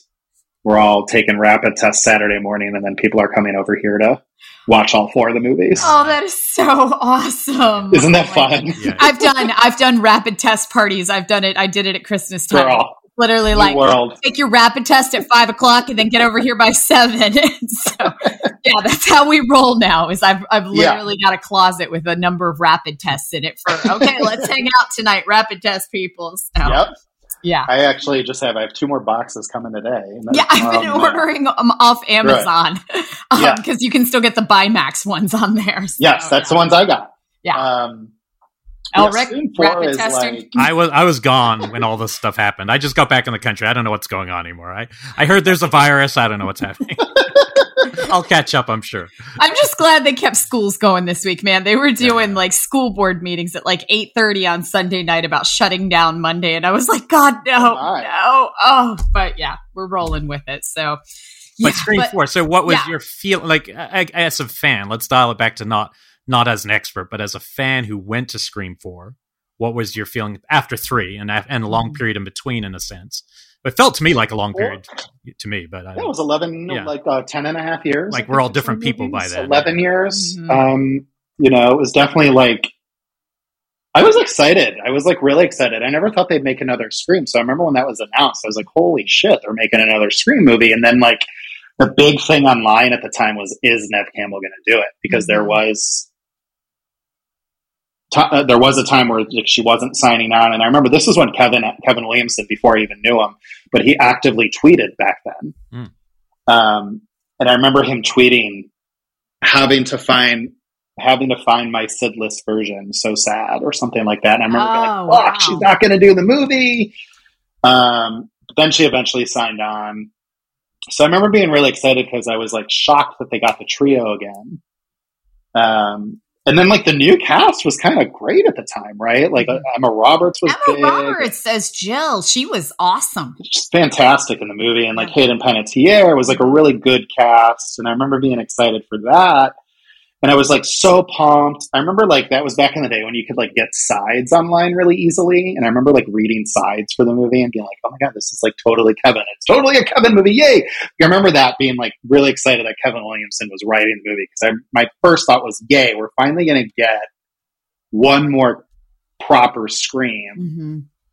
But then like the movie started filming and, you know, of course I followed everything. And then like Lauren Graham drops out of the movie for scheduling conflicts. And then she was supposed to play Emma Roberts' mom in the movie. So like she dropped out like a couple days into filming. And then Lake Bell, who I was love. initially, she was initially cast as Judy. So then she dropped out for scheduling reasons. So like I started going, what the hell is going on? Like there's no way two people just drop out like back to back. Mm-hmm. And then do you remember the site Movie Hole? Yes. It still exists. Yeah. He ran a big piece about how there was just like monster turmoil going on that set. Like that Kevin left the movie and Wes was fighting with Bob and that there was rewrites going on. And I was just like, at that moment, I remember being like, part of me doesn't even care anymore because like now it's just a repeat of Scream 3. Mm-hmm. Yeah. Cause in the article, he talked about how Aaron Kruger, who wrote Scream 3 was brought in to work on the script because Kevin left the project. And I was just like, I remember saying at the time to one of my friends, I'd be like, the movie's being Weinsteined. So I went in with really low expectations at that point. And leaving disappointed. I had fun with it, but it just didn't feel special like I was expecting it to feel. And honestly, I feel like you can even tell the direction from Wes kind of feels like, oh, fuck, like why did I decide to do this movie? They're treating me like shit yet again. Mm-hmm. And I feel like you can kind of see it on Nev, Gale, and David Arquette's faces that they're just like, they fucked with us again. Like we came back thinking it would be like our chance to do like a big, beautiful reunion movie. And like Nev Campbell's like looking around and be like, am I really making fucking tea in this scene? Like I'm sitting here making tea and putting away groceries. What am I doing? You know what I mean? Like, but there's like some brilliance in it too. Like the ending is brilliant. The commentary is brilliant. Mm-hmm. But you can also tell like what the movie would have been if they just let Kevin and Wes make the movie they wanted to make. You can see those nuggets. But even like the rules of the movie that they talk about, I'm like, who wrote this? Because like these are totally made up. Like, like the one rule being like you have to pretty much be gay to survive. Who the fuck wrote that? Because no, that goes against 2011. Every horror film of the 80s. Right. In 2011, someone was claiming that all gay people survive horror movies. We're not in them. Yeah. Is that what you mean by surviving? But the ending is brilliant and such a great commentary. And I think it's well received now. I feel like it's a better received movie now because I feel like the commentary is even like more pointed now because the way social media has come. It's almost like the movie predicted it in a way. I remember seeing this when it came out. I was there like opening weekend. I was in grad school in Richmond at the time. Oh, no kidding. Yeah, I was when I was doing my coursework, and I remember I was there for like 2 semesters, and I saw it at the ArcLight Richmond, and I went to see it opening night, and like no one was there. It was like 20 other people, and then I remembered that like 1,000-person screening I had seen for the original, and it was like, what have we done? Yeah, I remember the show. I went to a midnight showing because that was back before midnight showing started at like 4 p.m. And I went to a midnight showing and I remember walking into the theater and being like, where the hell is everybody? Yeah. And then the movie opened to like 18 million or something, which was like way lower than 2 and 3. And I was like, oh fuck, people didn't want to see this movie. And I think you could tell in the marketing like that. It was like, they just made another sequel at that point. Definitely haphazard, but and which is why 5 feels great. Cause like they're really making it feel like an event. I think that How long's it that needed been? some time. Yeah. Yeah, I wonder how many 10 years. 10, okay, Yeah, so that it's makes been sense. 2011. So yeah, and it's enough time for us to go, like, you know what I miss? Like, I think it needs that. Like when you're spinning I out a think so, Saw too. film, every year when you get a new Saw film, you just kind of, you get petered out by it. Same with like the paranormal activities. Like it takes some time before you're like, okay, you know what? I kind of I'm ready to return. want to go back there. Yeah. So I'd watch a Yeah, Marked I wanna Ones keep- movie every year if I could. Paranormal Marked Ones 2, 3, 4. I'll watch all the Marked Ones. I Get liked Chris on that. I liked the new one. Gotta say, I liked the new one. I was fun with the new one. Yeah, I liked Amish country. It was an interesting setting I was in. So Well, people always currently give, like, in the horror genre, they give Halloween the credit for, like, creating the legacy sequel, but Scream 4 did it yeah. 10 years ago. Yeah. But I think the difference is the Weinsteins and the studio and the marketing and everything didn't embrace that aspect of it. They didn't, in a way they didn't. I mean, the term legacy sequel wasn't even a thing. So, like, I don't think they understood that, like, they could have kind of said, this is why it's special, as opposed to just saying, your friends are back, here's another Scream. Whereas Halloween really leaned into that. I feel like this new movie is really leaning into that. Like, is really leaning into the idea of, like, these characters are like your older, wiser people that are going to kind of show these young kids the ropes, which is really fun and, like, I think different for the franchise. So, do you think they can make? I guess with horror, I'm always wondering this with franchise, especially once we become familiar. Can we make? Can we make the Scream mask scary? Can we make that character scary? Because the first one, even though it's in heart, was scary because I didn't know what it was. Yeah. And then it obviously loses, even though it doesn't become comic. I think part of that is also because it was being satired in the scary movies. And so once you're satired, it's quite like Freddy, right? It's similar. So I'm wondering if this new, that's probably my biggest hope is I want to feel tense and scared again from a Scream movie. Well, I think I love that they're kind of leaning into that in the marketing. Like, I think they're really going, because I've seen a couple people online be like, well, why aren't they, where's the humor, blah, blah, blah. It's like, girl, it's going to be there. Yeah. So they're showing you, like, when the first trailer came out, my first thought was they're leaning into the idea that they want to make Ghostface scary again, because in the trailer he's pretty brutal, and I feel like he is, as Dewey's character as Dewey says in the trailer, like, something this time feels different. I think that comes across in the actual what they're showing the audience. Like, Ghostface looked the same, but he felt different to me just in the 2-minute trailer, where it's like, oh, he's like got an edge this time. He looks mean. I'm hoping. In a way. Like, I'm hoping he gets like a new Nightmare makeover where they do something to make it feel sinister again. Yeah, like there's like it looks like there's like a harshness to him that we haven't seen in a while, and I think it's been effective in the campaign. And I think that campaign's been really smart in going, we can make this scary again if you just trust us. Yeah. So plus those filmmakers are just so good. I mean, Ready or Not is like such. If you're going to have an audition for a new Scream movie, I mean, Ready or Not is like the perfect audition. It is. That was in, I think, both of our top 10 lists the year that so came out. Yeah, and funny. Yeah. And it's fun so to great and like just so. I love a movie that just really knows what it is and goes, "You want a really awesome female character? Here you go." Mm-hmm. Like, it's just so satisfying. Well, let's dig in on what Scream did. Let's talk about how Scream had this magnificent impact when it came out in 1996, and then depending on who you ask.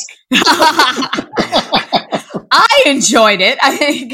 Me too. Yeah, I'll be a naysayer. I enjoy those movies so much more now. Like, so much more now than at the time. Not all of them. Some I really liked at the time, but even the bad ones that I hated at the time, because I wanted more Scream, I watch them now. I go, this is really fun.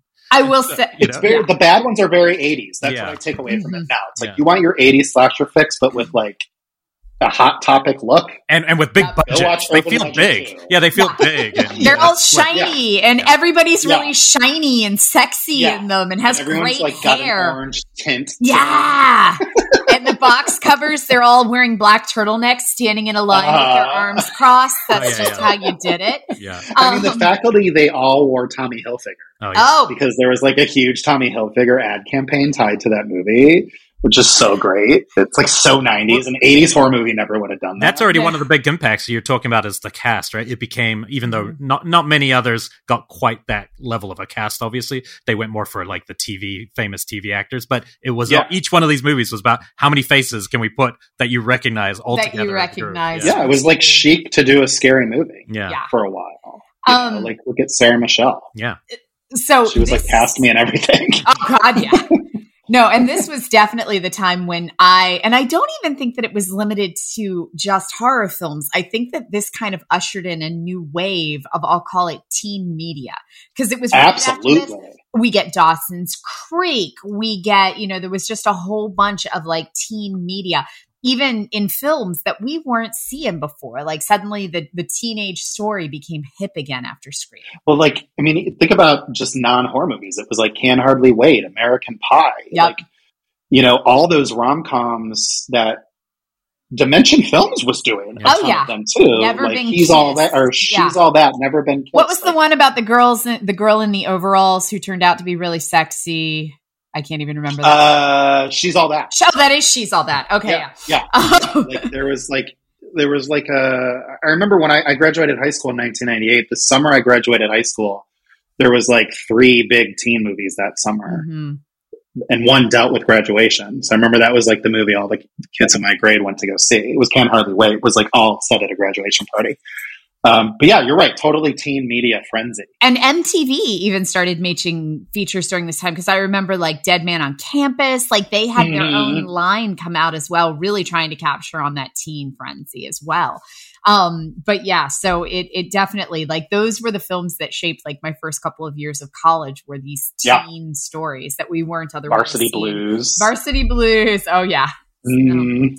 But for this show, we have decided to kind of count down our 3 favorite neo-slashers from this time period each. And then we're also going to give you, I'm sure, some runner-ups and some deep cuts as well. So yeah. No runners-up. No one gets runner-up.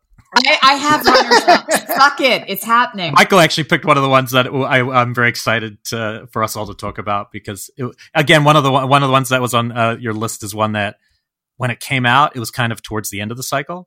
And I looked at it and I was like, I really hate this now. And it's of all of them, it's become the one I like most now. It's my fave. So oh my God. We'll leave people in into, but because 2000 is late, it feels late, but yeah, okay, we'll jump around. We should start with the guest. The guest go first. Yeah, kick us off, Mike. All right, well, let's go let's do in chronological. Yeah, that's smart. Okay. Okay, because for me, I know what you did last summer. Like, it's obvious, right? It's the first one after Scream. Yeah. And it's also the only other one. Like, Urban Legend was a hit, but not in the same way Scream and I Know What You Did Last Summer were. I Know What You Did Last Summer was a huge success. So, like, written by Kevin. So, like, I remember him telling me once, he's like, like, the minute, like, Scream started making money, they were like, we need to make this movie as soon as we can. So he was rewriting that while writing Scream 2. And that's based off a book, right? Yeah, Lois Duncan. Okay, yeah. I Know What You Did Last Summer, which was it's essentially the only aspects he took from the book are the 4 characters and then the accident. And then he turned it into a slasher movie. The book is not a slasher movie. The book is one of those books where the twist in the book only works if you don't have a visual medium to tell it the story through. I remember I Know What You Did Last Summer. That one had such a powerful killer with it being like the fishing community. I will never forget the crabs in the trunk, but then just the fisherman's rain slicker with the fish hook, kind of becoming, cool. This super iconic image from that time period. Like a lot of these films that I know we're going to talk about did not necessarily have, they really tried, like Valentine and a couple of them, they really tried to make that iconic mask character. I dare you to say Boreans in the mirror 5 times. You won't be able to do it. Don't be dissing on my Valentine. I still can't believe, though, Urban Legend 2 went with a fencing mask. So funny. God. That's the one where they did the dog in the microwave, and I think I turned off the VHS tape. Well, but the cast is also everyone's gorgeous. Everyone is like on the rise. Like all of that key cast, they are all just peaking. So I think it actually almost is an equal to Scream with casting in terms of young talent. Yeah. Even in a way, it might even personify the 90s more than Scream. Yeah. When it comes to cast, because it's such a, Sarah Michelle Gellar was just about to hit her fervor, and same with Jennifer Love Hewitt and Freddie Prinze Jr., Ryan Phillippe, of course, were total babes. So like suddenly they're instantly famous overnight. Mm-hmm. The thing that I love about that movie, watching it now, is that it's not a Scream clone like the rest of them. Mm-mm. It actually, sure, there's a couple meta lines because it's Williamson, and he, there's a couple lines where it's like, Angela Lansbury always had a plan type stuff, but it's more of an 80s slasher movie than any of the post-Scream movies. And I think that's why I love it so much. And I also think it gets an unfair comparison to Scream, because I think they're very different movies in a lot of ways. And it avoids what's always the Scooby-Doo problem, right? And so, which is the problem within Scream itself after the first one. The first one, it works perfectly, but then when everything starts to hinge on who is the killer, I find and some of these movies, like that's a very powerful fisherman, a lot of strength, and it's just scary. It didn't matter, it's not about a final reveal, which is very hard to write for, a final reveal. And I have to say, go ahead. Go ahead. No, go ahead, Becca. I was going to say it's not on my list by any stretch, but I also like part 2. I find part 2 fun to be really fun. I love that it did like the 80s thing where it was like, let's just pick up and do the episode in Hawaii, or I think they go to the Caribbean. And I love that the entire premise of part 2 hinges on the fact that Americans are really shitty at geography. So it's like just this beautiful entrance into it. Beautiful. You know what I also love about? I love about movies like I Still Know What You Did Last Summer, is it Mekhi Phifer's character, the whole movie, is like, I haven't seen a fisherman. Like, what the fuck, Julie? Like, it's like, but you've seen 5 dead bodies. So whether or not you think it's the fisherman, there's a dude killing people. Those things happen all the time. Or it's like in Halloween Resurrection, when Jamie Lee Curtis is like, I have to be sure this is my brother. It's like, the dude just tried to fucking kill you. Who cares if it's Michael Myers or not? So I love when slasher movies do that. But I think I Know What You Did Last Summer, the thing I love about it too is, like, if Scream was Kevin's Halloween, I Know You Did Last Summer is Friday the 13th, because we don't know who the killer is the whole movie, but it doesn't hinge on that mystery. And then it ends up just being the parent of a character. You know what I mean? Like, in that same way where it's like, oh, this is who the killer is. You've never met them yet, but you're going to roll with this. And you're kind of like, okay, you know what I mean? Like, and he kind of gives like a Betsy Palmer-esque batshit performance on that fishing boat. So I don't know. It's just a lot of fun. Yeah, it's also pretty well directed. Like, I watched it again it's a beautiful not long ago, and I was like, this is really well put together. It's that chase scene with Sarah Michelle Gellar is really iconic. It's like one of the best chase scenes in slasher, all of slashers. I wouldn't normally push myself to go second here, but because it's already coming under attack, I've got to go with the most postmodern of them all, Urban Legend 2, The Final Cut. You did part 2? Okay. Oh, yes. I like Urban Legend 1. I rewatched it recently, and I will admit one thing about Urban Legend 2. There is no scene with Joshua Jackson listening to the theme song of Dawson's Creek. That is a problem that the first one really nailed, because I was a big Dawson's Creek kid. That was my show. I loved that show. Probably as much as some people love Scream. I love Dawson's Creek. That movie, Dawson's Creek, it made me apply to go to North Carolina, Greens. You're kidding. Because that's where they filmed it. They were shooting a ton of like teen stuff right there. And I got in and I almost went there, because that was like, they were starting to do all these teen things there. And even while I was still in school, I thought about transferring there, because they started as soon as Dawson's Creek took off. They'd had like 5 other hit shows out of there. And I can't even remember which Sony had like a lot there eventually. No, it's influential. I bought a sailboat to try to screw my friend's girlfriend, and it totally backfired because I don't like the sea. But I tried, and that's the Pacey way. Pacey's where it's at. Anyway, pushing all that aside, I hated this one when I saw it, and I watched it, maybe just a couple years ago. And you know what I loved about it was, beyond the meta, is when I think I saw this when I was starting film school, so I hated it. now as somebody who's been through film school and taught at film school, I watch it now and I'm like, wow, this is really on it. It is, the set is cool. Nailing it. There's all this joke going through it about winning the Hitchcock Award for these. It's a film school. It opens with a film within a film, which is, done in a really big kind of fun way. I think John Altman's just a good director. Scott Derrickson's script, which, is co-written script, which is fun. Is it really a Derrickson? Yeah, I think it's co-written, which surprised me at the time. Some faces that we now recognize, like Jennifer Morrison became a big deal. I mean, it's a huge cast. Yeah, Eva Mendes, Joey Lawrence sells it itself.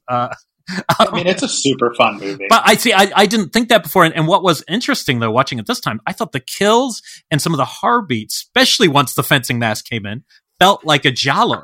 And that was my thing. It felt less like a slasher and more like a giallo. And that got me really excited about it again for some reason. So whether this is really, if I was really ranking my top three, I would probably have had, there's one on your list and I know what you did. But watching this was the biggest surprise rewatch I've had in years for a movie like this. I had a rewatch of it recently too and appreciated it much more than I ever have because it does. When you go back and watch those movies later, like they're all pretty good. Yeah. They're not bad like people were saying at the time. Like they're all pretty well. Like the thing that they all try to do, some more successful than others, is one of the things they all took from Scream, besides the menace, is they took the character care. Mm-hmm. Or at least tried to. And I feel like Jennifer Morrison's a really great character, really great actor, really good final girl. The thing I love about that movie too is she's got like 4 or 5 attack sequences. Yeah. Which a lot, like I can't think of a slasher heroine that went through more shit than her. Yeah, and they structure it smartly. Yeah. Yeah, but the structure, it's like she's attacked like 3 or 4 different times and they really make it's a pretty suspenseful movie. Yeah. Very Hitchcockian. They literally mention the Hitchcock Award, and like some of the shots in the movie are like cool. They're trying shit here. Yeah. Yeah. So I just think it's a little underrated. That might be a better way to put it. I agree. But I had fun the last time watching it. So just in case, as soon as you guys started laying into it as your example, I was like, well, I better get this out before. I love it. The fencing mask, not so much, but I actually really love it. All right. Which a lot of people now like it more than the first. Wow, now I definitely have to go back and rewatch because my third is The Forest. So my one that I'll kick off with is Urban Legend, the original film. Good. Yes. I loved this movie so much when it came out. I mean, the cast was amazing. This was Jared Leto, Alicia Witt, Rebecca Gayheart at like prime Noxema girl phase. Oh. I mean, that hair. She knows what movie she's into. The hair. Oh man. This movie, it felt so sleazy. It even had Robert Englund doing like a little cameo in it. Danielle Harris. Yeah. And this movie. That's Danielle Harris is the roommate. That's right. Yeah. Oh my God. That's so funny. And this hit at such a weird time that I have vivid memories of it because this is like 1998. By this point, the internet is like a widespread thing. And I'm really going to date myself here. Like my parents got internet in like 94, 95. And basically like all you could do with it was like chat with weirdos. Yeah. It was not like I feel like it was not like it is today where I'm like, I wonder how to make an omelet. I'll Google that. Like it was not that thing. And then 96, I remember going off to college and that's where like the internet was open to me, or at least maybe just my parents had the shitty internet and all the capability we had was chatting with weirdos. Thank you, Freetel. I still remember the program, Freetel. Chatting with weirdos, who are not who they say they are. But anyway, so I go off to college in 96. That's how we met, Michael. Comes out.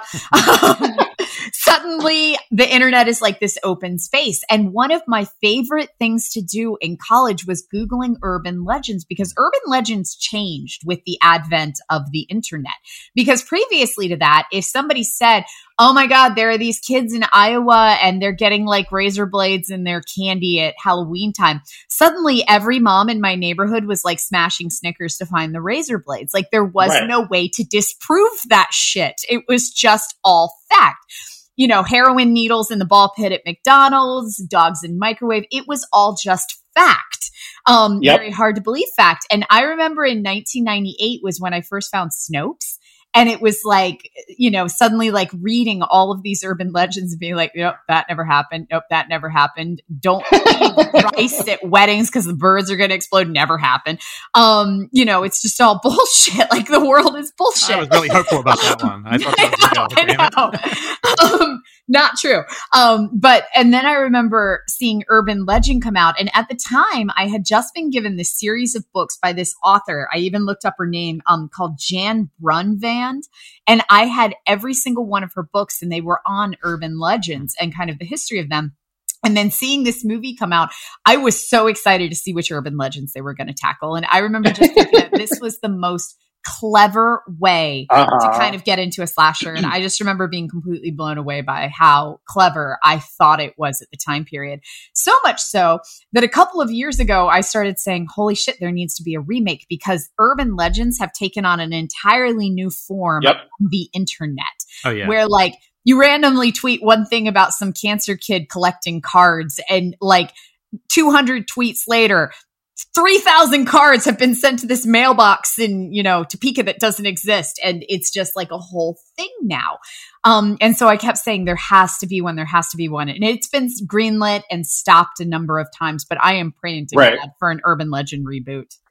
Not connected to the. I agree with you. I think no one's ever done like there's been Candyman's a great example of an urban legend. There's lots of great movies that are based on an urban legend, but never one that has taken multiple urban legends and really done. I guess Scary Tales to Tell in the Dark is a version of that, but it's coming from a book, so very different. Yeah. No, I loved that one. I love Urban Legend. Wow, Urban Legend 1 and 2 already on the board. Who would have already thought? on the boards? Urban Legend gets an extra point over 2 because of Rebecca Gayheart at the end. I know. Oh, yeah. No doubt. Yeah, she saw Laurie Metcalf at the end of Scream 2 and was like, I'm going to raise you infinity. Yeah. I'm totally doing it. I'm just taking 2 points off for Leto. So sorry, guys. He just doesn't look happy there. That's a good point. Urban Legend is directed by the same person as Valentine, which I never connected until like, Jamie Blanks. I started Googling and then was like, oh, that's the thing. So did you know that Urban Legend, when they were shooting Urban Legend, like Jamie Blanks was like 24. Wow. The producer was like 23. The guy, Sylvia Horta, who has since passed, but when he wrote the script, he was like 21 or 22. Wow. He was writing it in school. Wow, like, that somehow makes sense. Like it feels hip as shit. It feels hip as shit, and when you watch it, you can tell there's like a very camp, like summer camp attitude to it. Yeah, totally. So that is my number 3 is Urban Legend 1998. Okay, love it. Chronologically, what you got next for us, Michael? I am gonna go. I love this movie so much. It's my favorite of the post-Scream slashers that isn't Scream 2, and it's one of my favorite slasher movies ever made, and it's Cherry Falls. Fucking love Cherry Falls. Love it. I actually just my birthday was in August and I rented out by the way, this is something you can do if you ever want to do it, and it's really fun and it's not expensive. I rented out the backyard of Sugarmint Gallery and did a screening of Cherry Falls back there. Wow. That's with really cool. 20 of my friends. Yeah. And I did a poll before the movie and I was one of 2 people that had ever seen it before. Oh, wow. And it was all mostly horror, a lot of horror folks that were there and not many had seen it. And it was one of the best times I've had watching a movie in a really long time. Clark Wolf was there. And she was sitting right in front of me. I was loving living through her for like 90 minutes. Vicariously. She kept turning around and going, what is this movie? But like in a good way. Oh, yeah. I love it. It's so weird.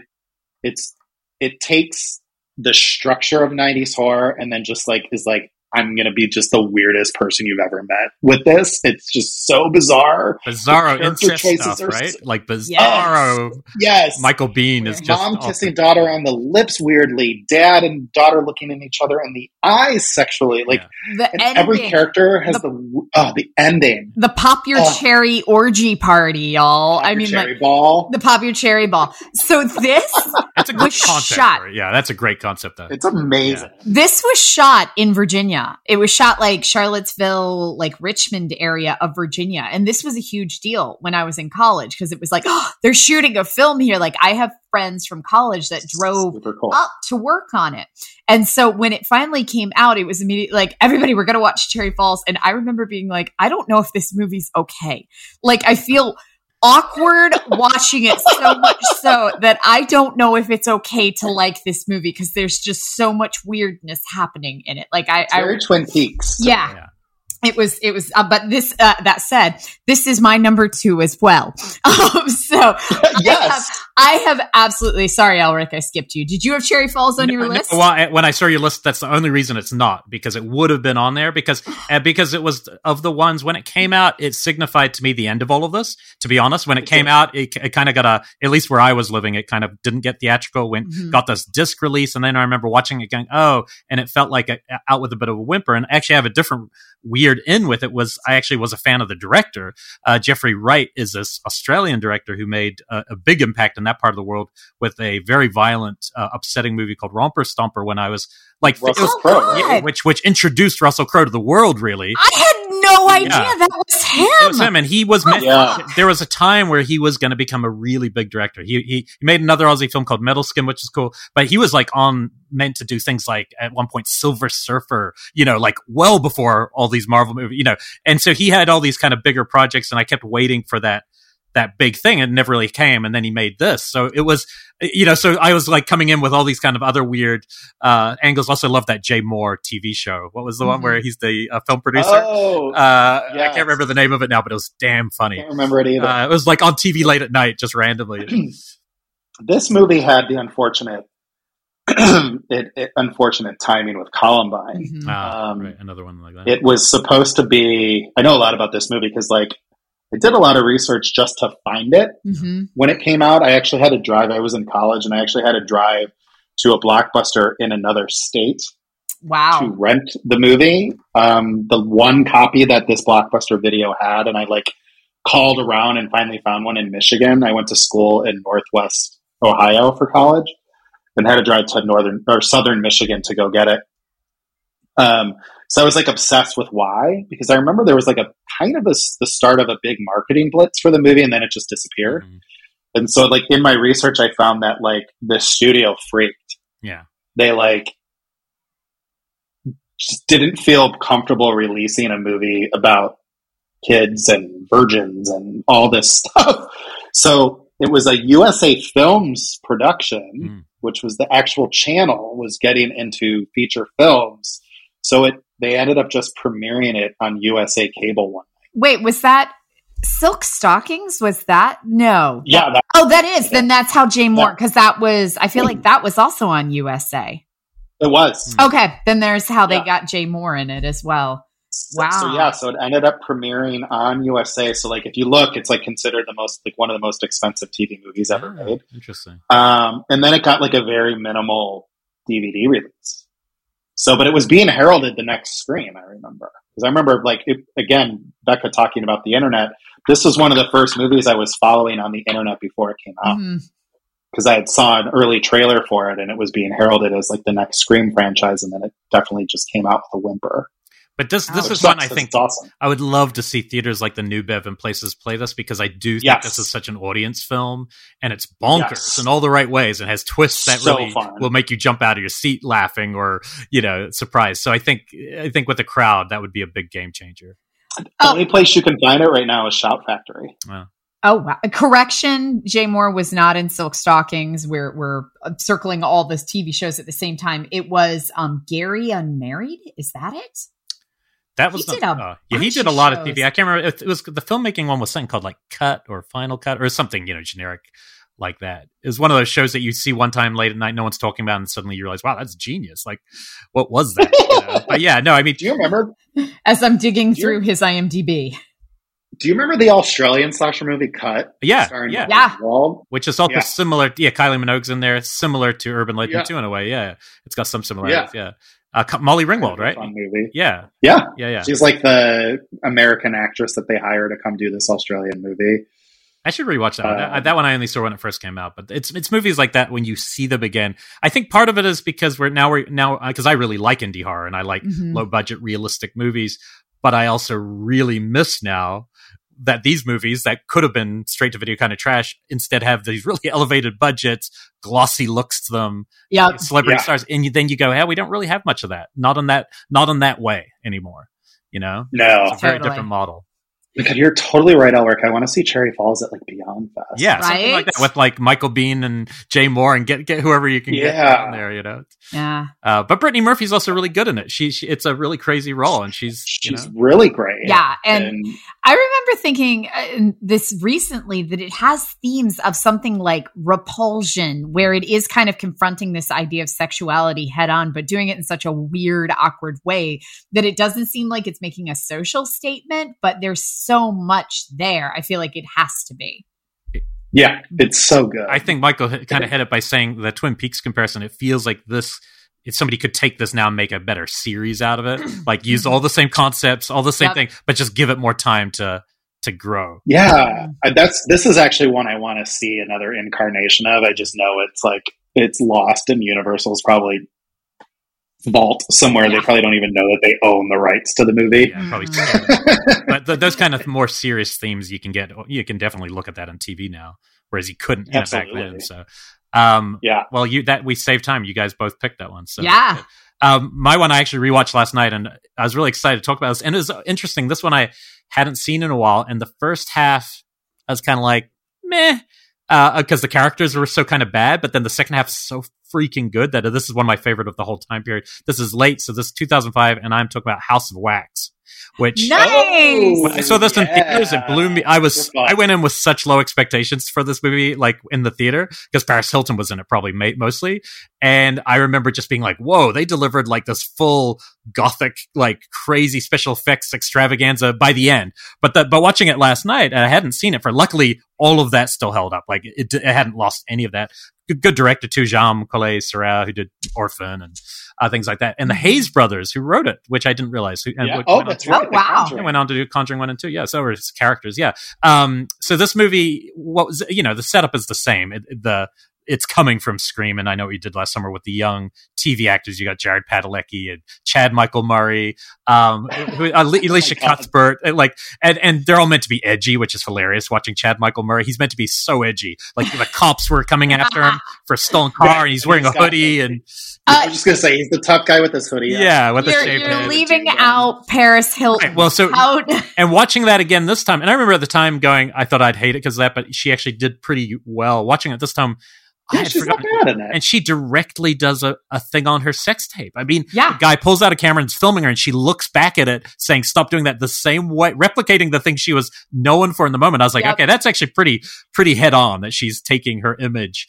But the first half is just, a bunch of people. It doesn't make a lot of sense. It's a bunch of people that get together, friends, to go to a football game, but they get stuck in traffic. I mean, there's a whole scene where some of them are already where you're meant to go in the screenplay, and the others are in traffic. And you're like, wait a minute, that's not how these scripts work. Sorry.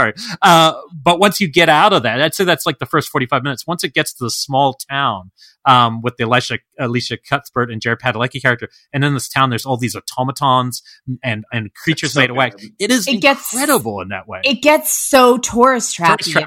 Sure. It feels like a direct love letter to Tourist Trap, because it is this group of kids like, holy shit, we're stuck here in this weird town with all of these like mannequins around them. And then a pit of like decaying deer.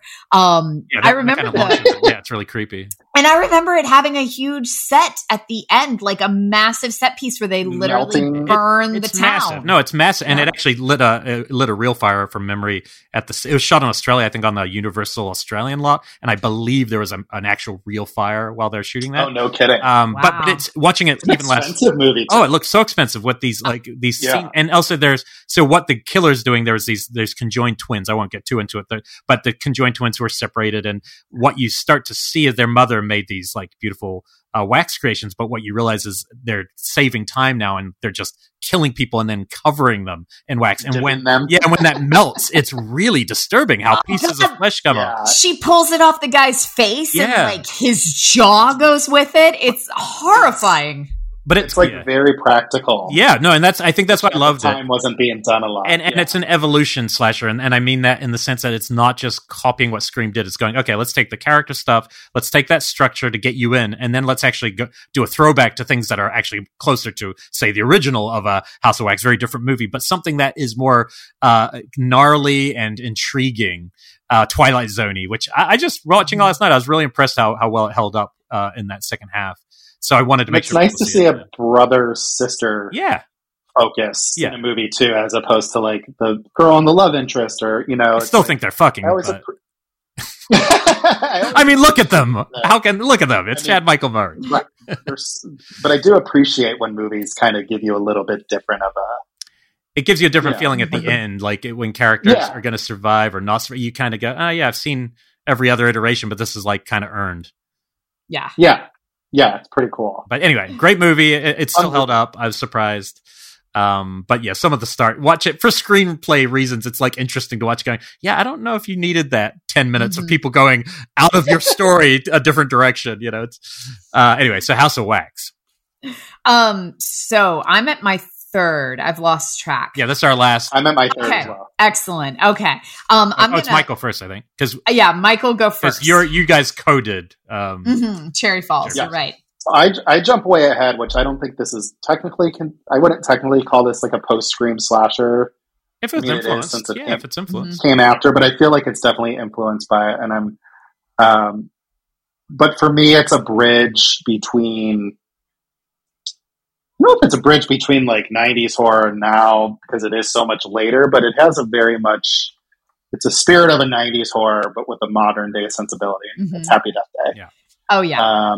You know, it's very much it is a modern Scream in a lot of ways. And I know Chris well enough now to know that like he was definitely influenced by that movie. And it's a big deal for me because it honestly, I mean, I have a Freaky poster right over my fucking head. Like, yeah.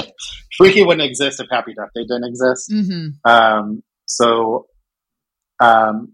And they both make slashers feel new again. It like they something do. fresh where they. And that's what I love about it. I remember, like, prior to Happy Death Day, when shopping things around Hollywood, if you had a slasher, it was always we can't do slashers again until it reinvents the wheel. I remember hearing that. Like, if you get a slasher, it has to do something that's, like, completely different. It can't be a Scream one that's meta. It can't be a vintage one where we don't know the rules. It has to be completely fucking different. And Happy Death Day did, you know, kind of reinvent the wheel by borrowing from somewhere else. And it really works in that capacity. Chris, in a way, created like a mashup genre really effectively. And, you know, it's very much got like a little bit of a 90s quality to it with the characters and just the zaniness in a way and the wittiness to it and like the awareness of the movie. But it felt meta in a much different way. Mm-hmm. You know, the movie was very aware of itself, but it also told like a very smart, refreshing female point of view story that we don't get a lot in these films. And again, the thing that he took from it, and I think we did with Freaky successfully, is like it was character first. Yeah, you know, that's the one legacy that people I don't think give Scream enough credit for, is that Scream really ushered in an era of slasher movies where you really want to root for the characters, and I think that's true in all subgenres, not just the slasher movie. But a Happy Death Day reminded me, the reason I love Happy Death Day a lot too is because, you know, you bring up House of Wax, it's a good movie, but there was a very heavy, harsh era of slashers going on with the remake era.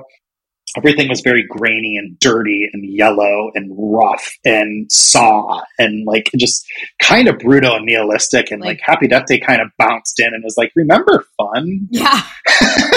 and Groundhog's Day, which we all love. So it's like taking the best, you know, like, and it brought in humor as well. Yeah. Which I know was not really included as part of the marketing campaign because horror comedies are a hard sell. But that said, watching it, I consider it to be a horror comedy because there's just as much humor as it is an actual scare. Really funny. And honestly, Chris created a Final Girl that I think is right up there. Yeah. Like, and honestly, a lot of that though is Jessica Roth's performance is like insanely good. Like she really is so good in the movies. So I really think it kind of ushered in, because at the time, like, right, there was kind of a little bit of a slasher lull going on in like the teens of 2000s. Mm-hmm. We weren't getting much, especially theatrically. Definitely not. Like the ones that I can think of during that time period are like Netflix gems and things like that. Yeah. Like, it was not big. Yeah. So I think Happy Death Day came along at a time and kind of, I wish it had caused like a bigger boon. But it kind of gave like, oh, here's another little era that we're getting right now. Cause it had like, Phil Nobile put it once to me that Freaky and Happy Death Day are old school slashers with a modern sense of empathy. And I think that's a really good way to look at Happy Death Day. Yeah. Which is new, Yeah. And it's just so fun. It is. Yeah. And it shows you PG-13 slasher movies can work. I would have never even paid attention to the rating on that one. As long as it works, you pay attention. And Freaky's similar because the opening of Freaky, it does that thing that usually horror comedy can't do, which is the opening is intense. The opening of Freaky is really intense. Oh my God, tennis racket to the head. I just remember being surprised by that. Yeah, and then I'm pulled in. Well, I think that's the thing. Is like Chris really was smart when we were discussing Freaky when we were writing it. We knew it was rated R from the beginning. We knew we were going to go violent. But he really leaned into the idea that people remember him from his PG-13 slashers. So when I wrote the first draft of the opening scene, and I was just doing your typical knife stabs. And Chris was like, "No, dude, I'm showing people we're going off the rails here." And I think those kills really set the tone for that. Oh my God, they do. And then people were not expecting that from him. So it was kind of a nice like rug pull. I still think, not just because you're here, I still think it's the most fun I had watching a movie like since the pandemic. Because when the pandemic started, I think you're one of our first guests, right? You were. Yeah, no, the director was, I think. Yeah, we had Chris on. Chris was on one of the first couple episodes. And I say that a little surprised with myself because my leanings do tend to be the dark, gnarly stuff. And when I watched, I also just love the performances. I thought the conceit was just so funny, and they both did such good jobs of mirroring each other. We surprised a lot of people. Yeah. I remember Freaky coming out near the election. Am I wrong on that? I think I may have gotten an early copy. Okay, yeah. I remember watching it leading up to the election. I think I got a screener link, and I remember watching it like 2 days before the election. Cause I remember I was putting together a puzzle at the same time. And I remember I did not put together the puzzle while I was watching the movie because I was just so captivated after that opening scene. But I do remember checking my phone to be like, what thing did they do now? And I have vivid memories of like that moment in time. Also, pandemic. I remember when it was leading up to the release, Chris and I were like laughing. We're like, okay, what's the mood in the country going to be next week? Are people going to want to party because they're excited? Or are people going to be so butt clenched upset that they need... Well, it's going to be half and half, so just depends on where you are at the moment. So, yeah. Yeah, I think the movie surprised a lot of people. I don't think they expected the warmth and emotion. Well, I think the main thing, honestly, is Chris's trademark. Yeah, but I think the main thing, and I remember me and you, maybe somebody was being a dick on Twitter once. I remember seeing it, somebody write to you or something, and I remember just thinking when I read that, I was like, yeah, but the difference is this movie and some of the ones we've talked about, they're the kind of movies that 20, 30, 40 years, they'll really have legs. Like, no matter what they're seen when they first hit, there's just some that just have such classic sensibilities because they're also good comedies, they're also good heart. So that's a very difficult thing to pull off. So very few. Yeah. I feel like there's under 10 probably great ones in that genre. Oh, wow. In my opinion. Thanks, dude. So, yeah, I'm a big fan. I really like that film. So, nerding. So, Elric, what's your number 3? My last one's kind of like the gnarly version of what we're talking about. And like you, I went a lot further along. And that's one I actually preferred it more going back to it than the first time I saw it. And that is You're Next. Because it is going with self-referential ideas. It's mixing some subgenres, bringing a home invasion subgenre, but it's taking the final girl to like this and what's interesting is a lot of the people who didn't like the final girl and the reasoning, it's for me, it was always the exact opposite. I got to a point watching so many movies where if somebody had some great skills to kill the bad guy and they're just the regular girl from high school, I started to go, but I don't understand. At a certain point, it becomes a trope. And then suddenly they introduce a character, this Australian girl who has like this actual military survivalist training. And I found it so like refreshing in the moment, especially I was laughing my ass off just thinking, how cool is it that her own boyfriend has no clue, AJ Bowen's her boyfriend. He has no clue that Shardy Vincent has this, and it just fucks everything up. Like everything that this film hinges on for these people to do this, what could have been a very simple task to kill a family and inherit money and whatnot. And she is so good at her matter-of-fact way about going. So it really comes down to like an idea of that character and her not playing it for humor. Like the film's funny because all the side characters, there's funny humor to it, right. But she's never funny. She is like straight as an arrow how she's attacking this sequence. And I found that I still think it's fairly singular in terms of the final girls that we've seen. I think the casting, if you know anything about indie film right now, even now it's just hilarious because it's like Amy Seimetz, Ty West, Joe Swanberg, all directors in this movie, right? All indie directors, all Barbara. Yeah, Barbara. And that's the other thing I did note is like it also brought back Barbara Crampton, somebody who is much beloved, but this has changed in a way that alone, bringing her back for this role, has changed indie cinema in the last 10 years because of how much she's done and how active she's become on the producing level on all levels. So I just think I love her. Yeah, it's really cool.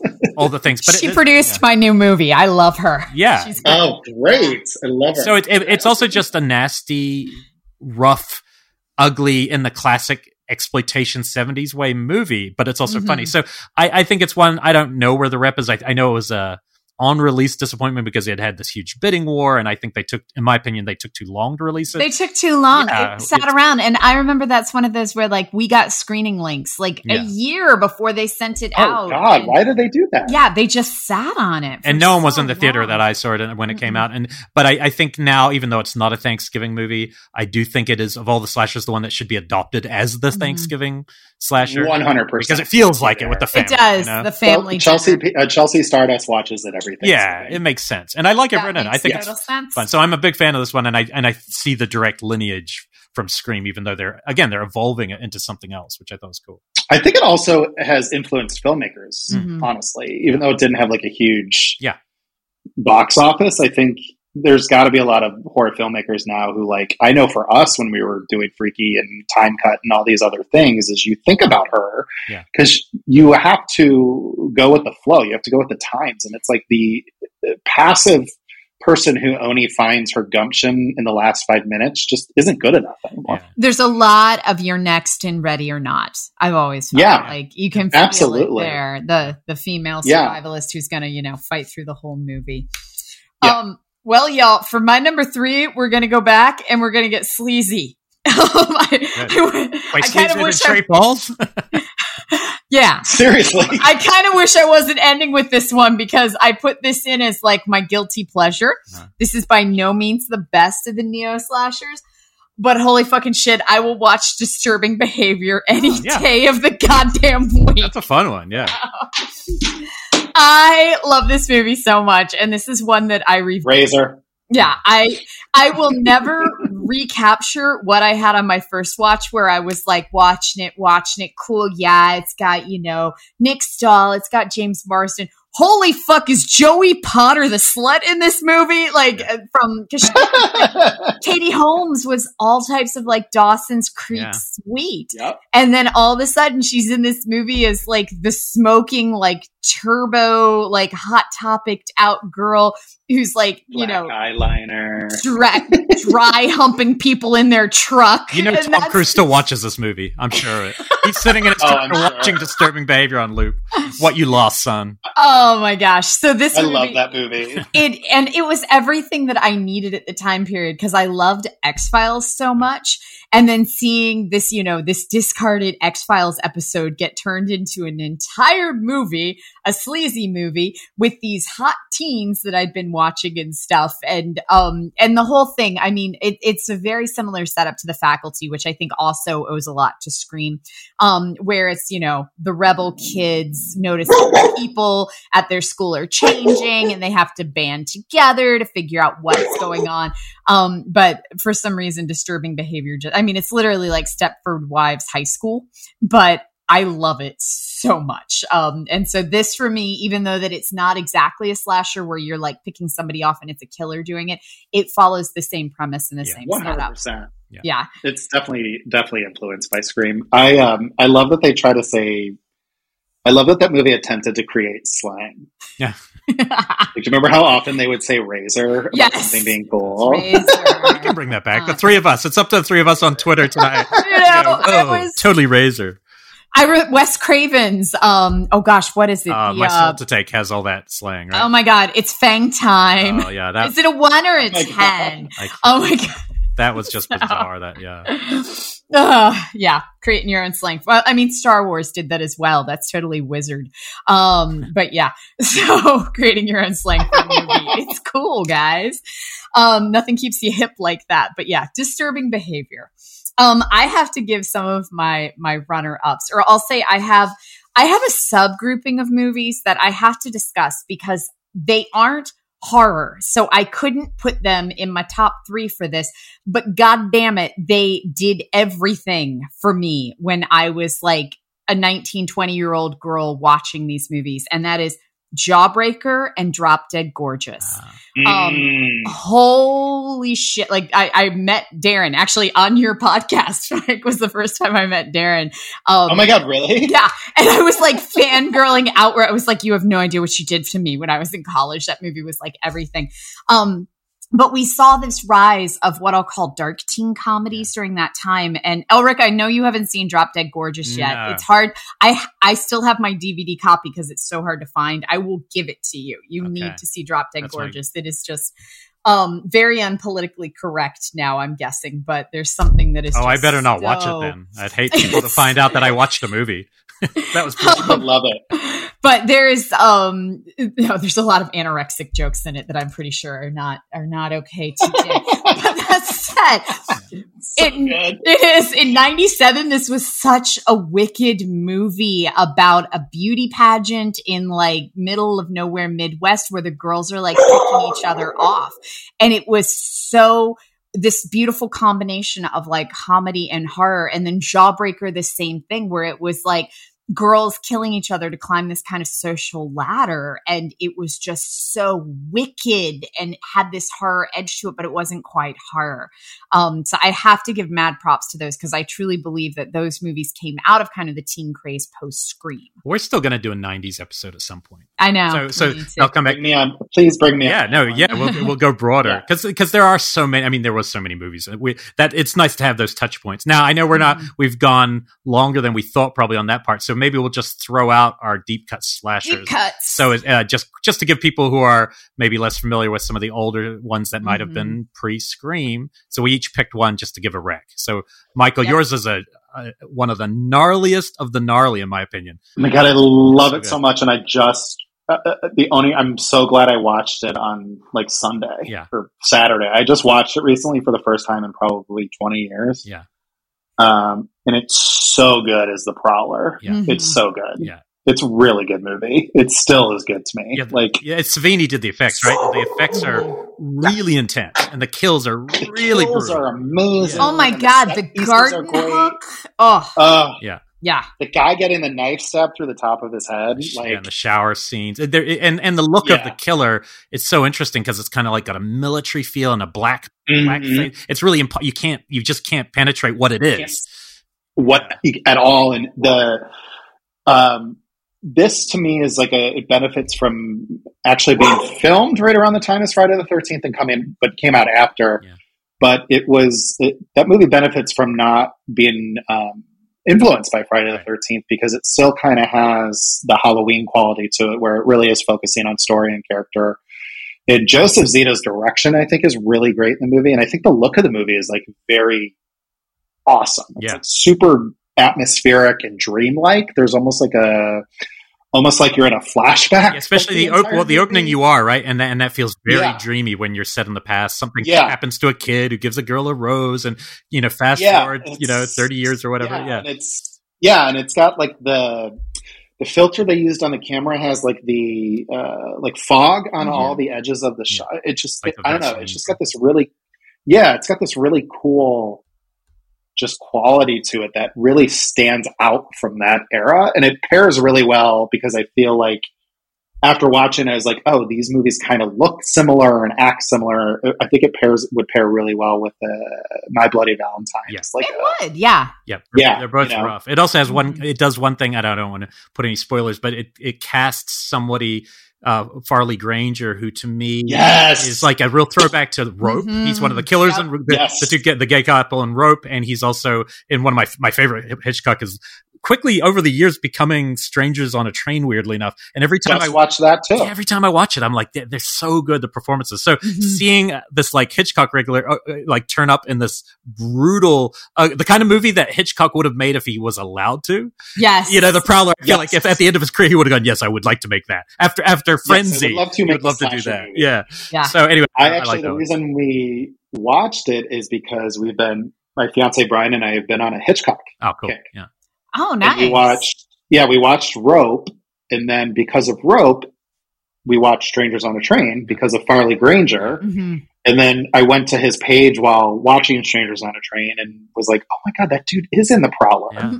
And so that made me watch The Prowler. Oh, cool. Yeah, well, that's even cooler that we picked that. Yeah. It's actually the other performance in Strangers on a Train that is one of my favorite of all time. Like the bad guy is just, his name just left my brain as I started talking about. Such a good movie. It is so good. Anyway. Okay. So that's my nerd. But that's a great pick, and that's a gnarly movie.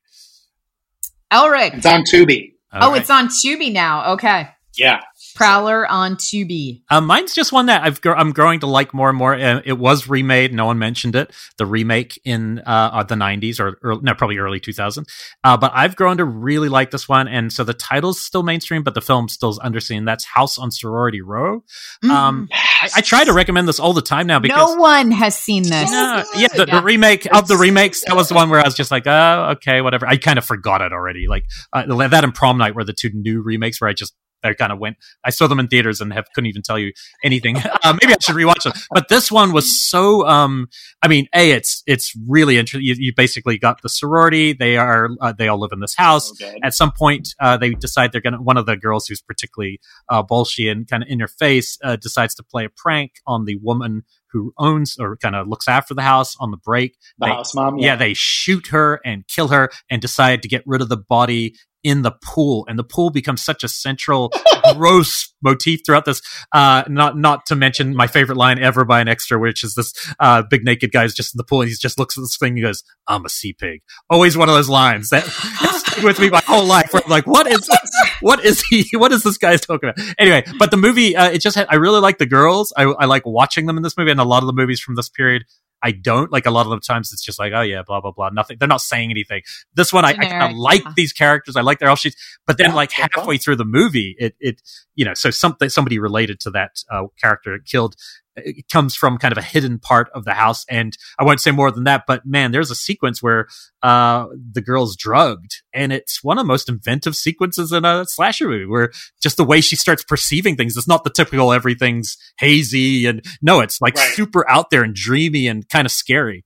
The Mask is great. The Mask is great too, yeah, and the creepy kind of kids music that plays. So it's just one of those movies that I saw it a long time ago and didn't think much about it again, and then so good, yeah, saw it a few years ago. You did last summer before I know you did last summer. Yeah, and so I just think, and now that it's got a decent release, I think this is one that will probably, could pick up a lot of cred with people. I have not seen this in so long. I have very little recollection. I think you would have fun. Okay. I think you'd have a lot of fun. Also on Tubi. Yeah. Okay. Also on Tubi. And also our Queer Wolf, remember Queer Wolf? Oh my God, yeah.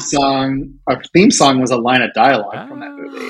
Oh my God, that is awesome. Not a sea pig, so. It was, how do we know she is alive? Oh yeah, I do remember that. I remember, that's the girl. Oh, the one girl has the weirdest voice I've ever heard in any movie. Morgan? Oh my God. The worst oh my God. You'll ever hear in your life. It's fantastic. Yeah. How does she know? I totally can see it now that you say it out loud. How do we know she is alive? So that don't pick the 2000s House on Sorority Row if you want to hear that line.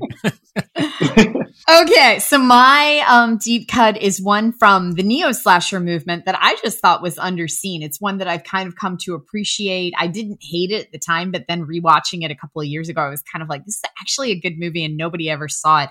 And that is The Curve, aka Dead Man's Curve, from 1998. I've seen it. I haven't seen that. No one has seen this. So this came out. I've seen it. I'm pretty sure. I'm glad because I don't think anybody else has.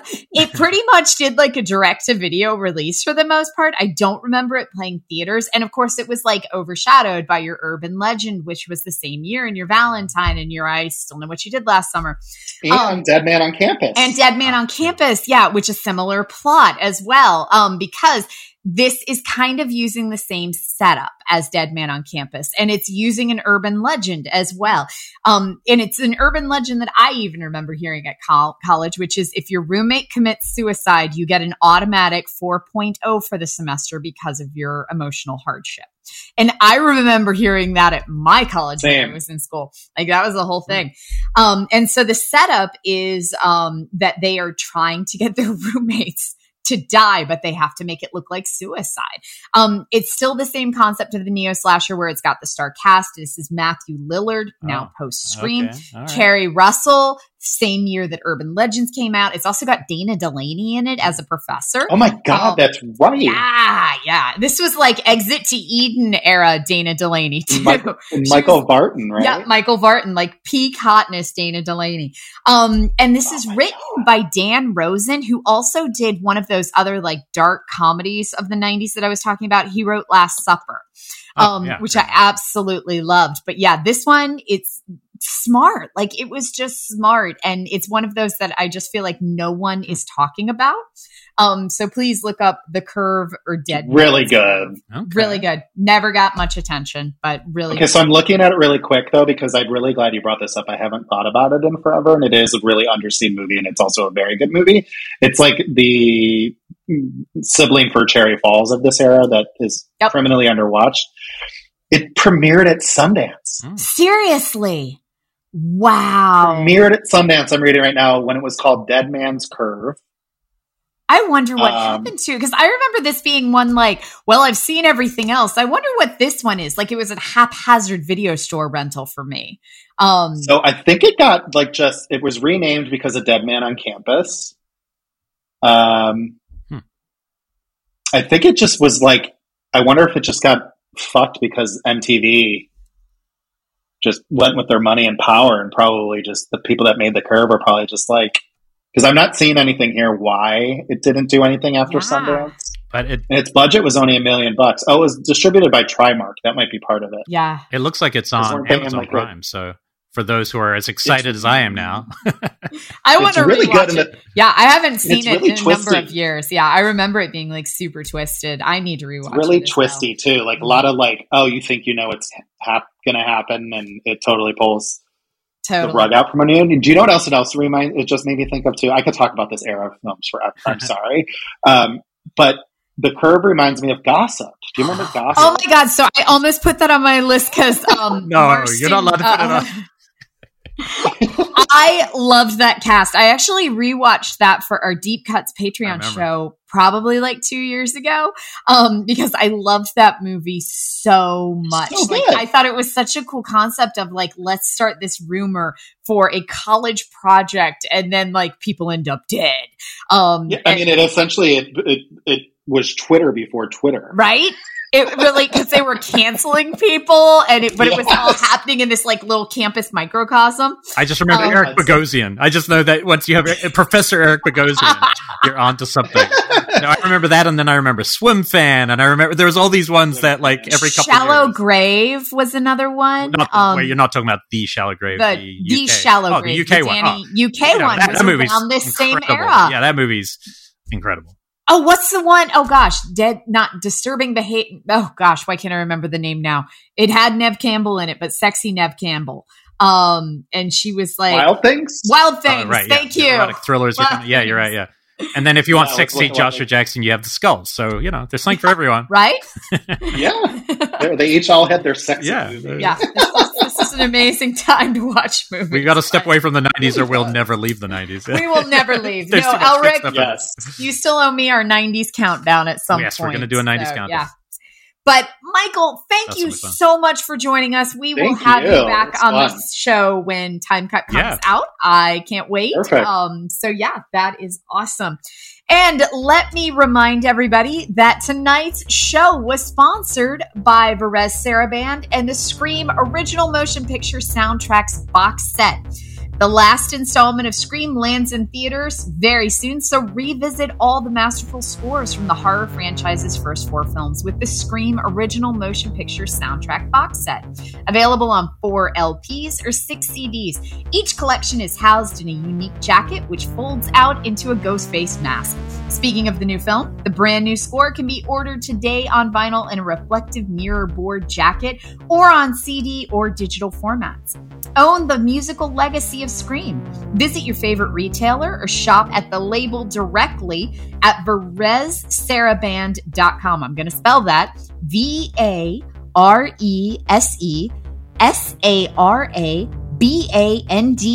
That is VareseSarabande.com, where Colors of the Dark listeners can save 20% off for a limited time by using the code SCREAM20. So y'all go pick up that box set. Thank you so much for joining us tonight, Mike, and everyone. Please check out our Patreon show, Deep Cuts. If you have not, I will be rewatching House on Sorority Row, and we'll be discussing it there, I'm sure. And hopefully by the time we're back, we will have all seen the new Scream. By the time the next episode, I bet we will have. So next episode, I think we will have. Yeah. So definitely. Yeah. Okay. Thank you guys so much. Have a phenomenal night. Thank you.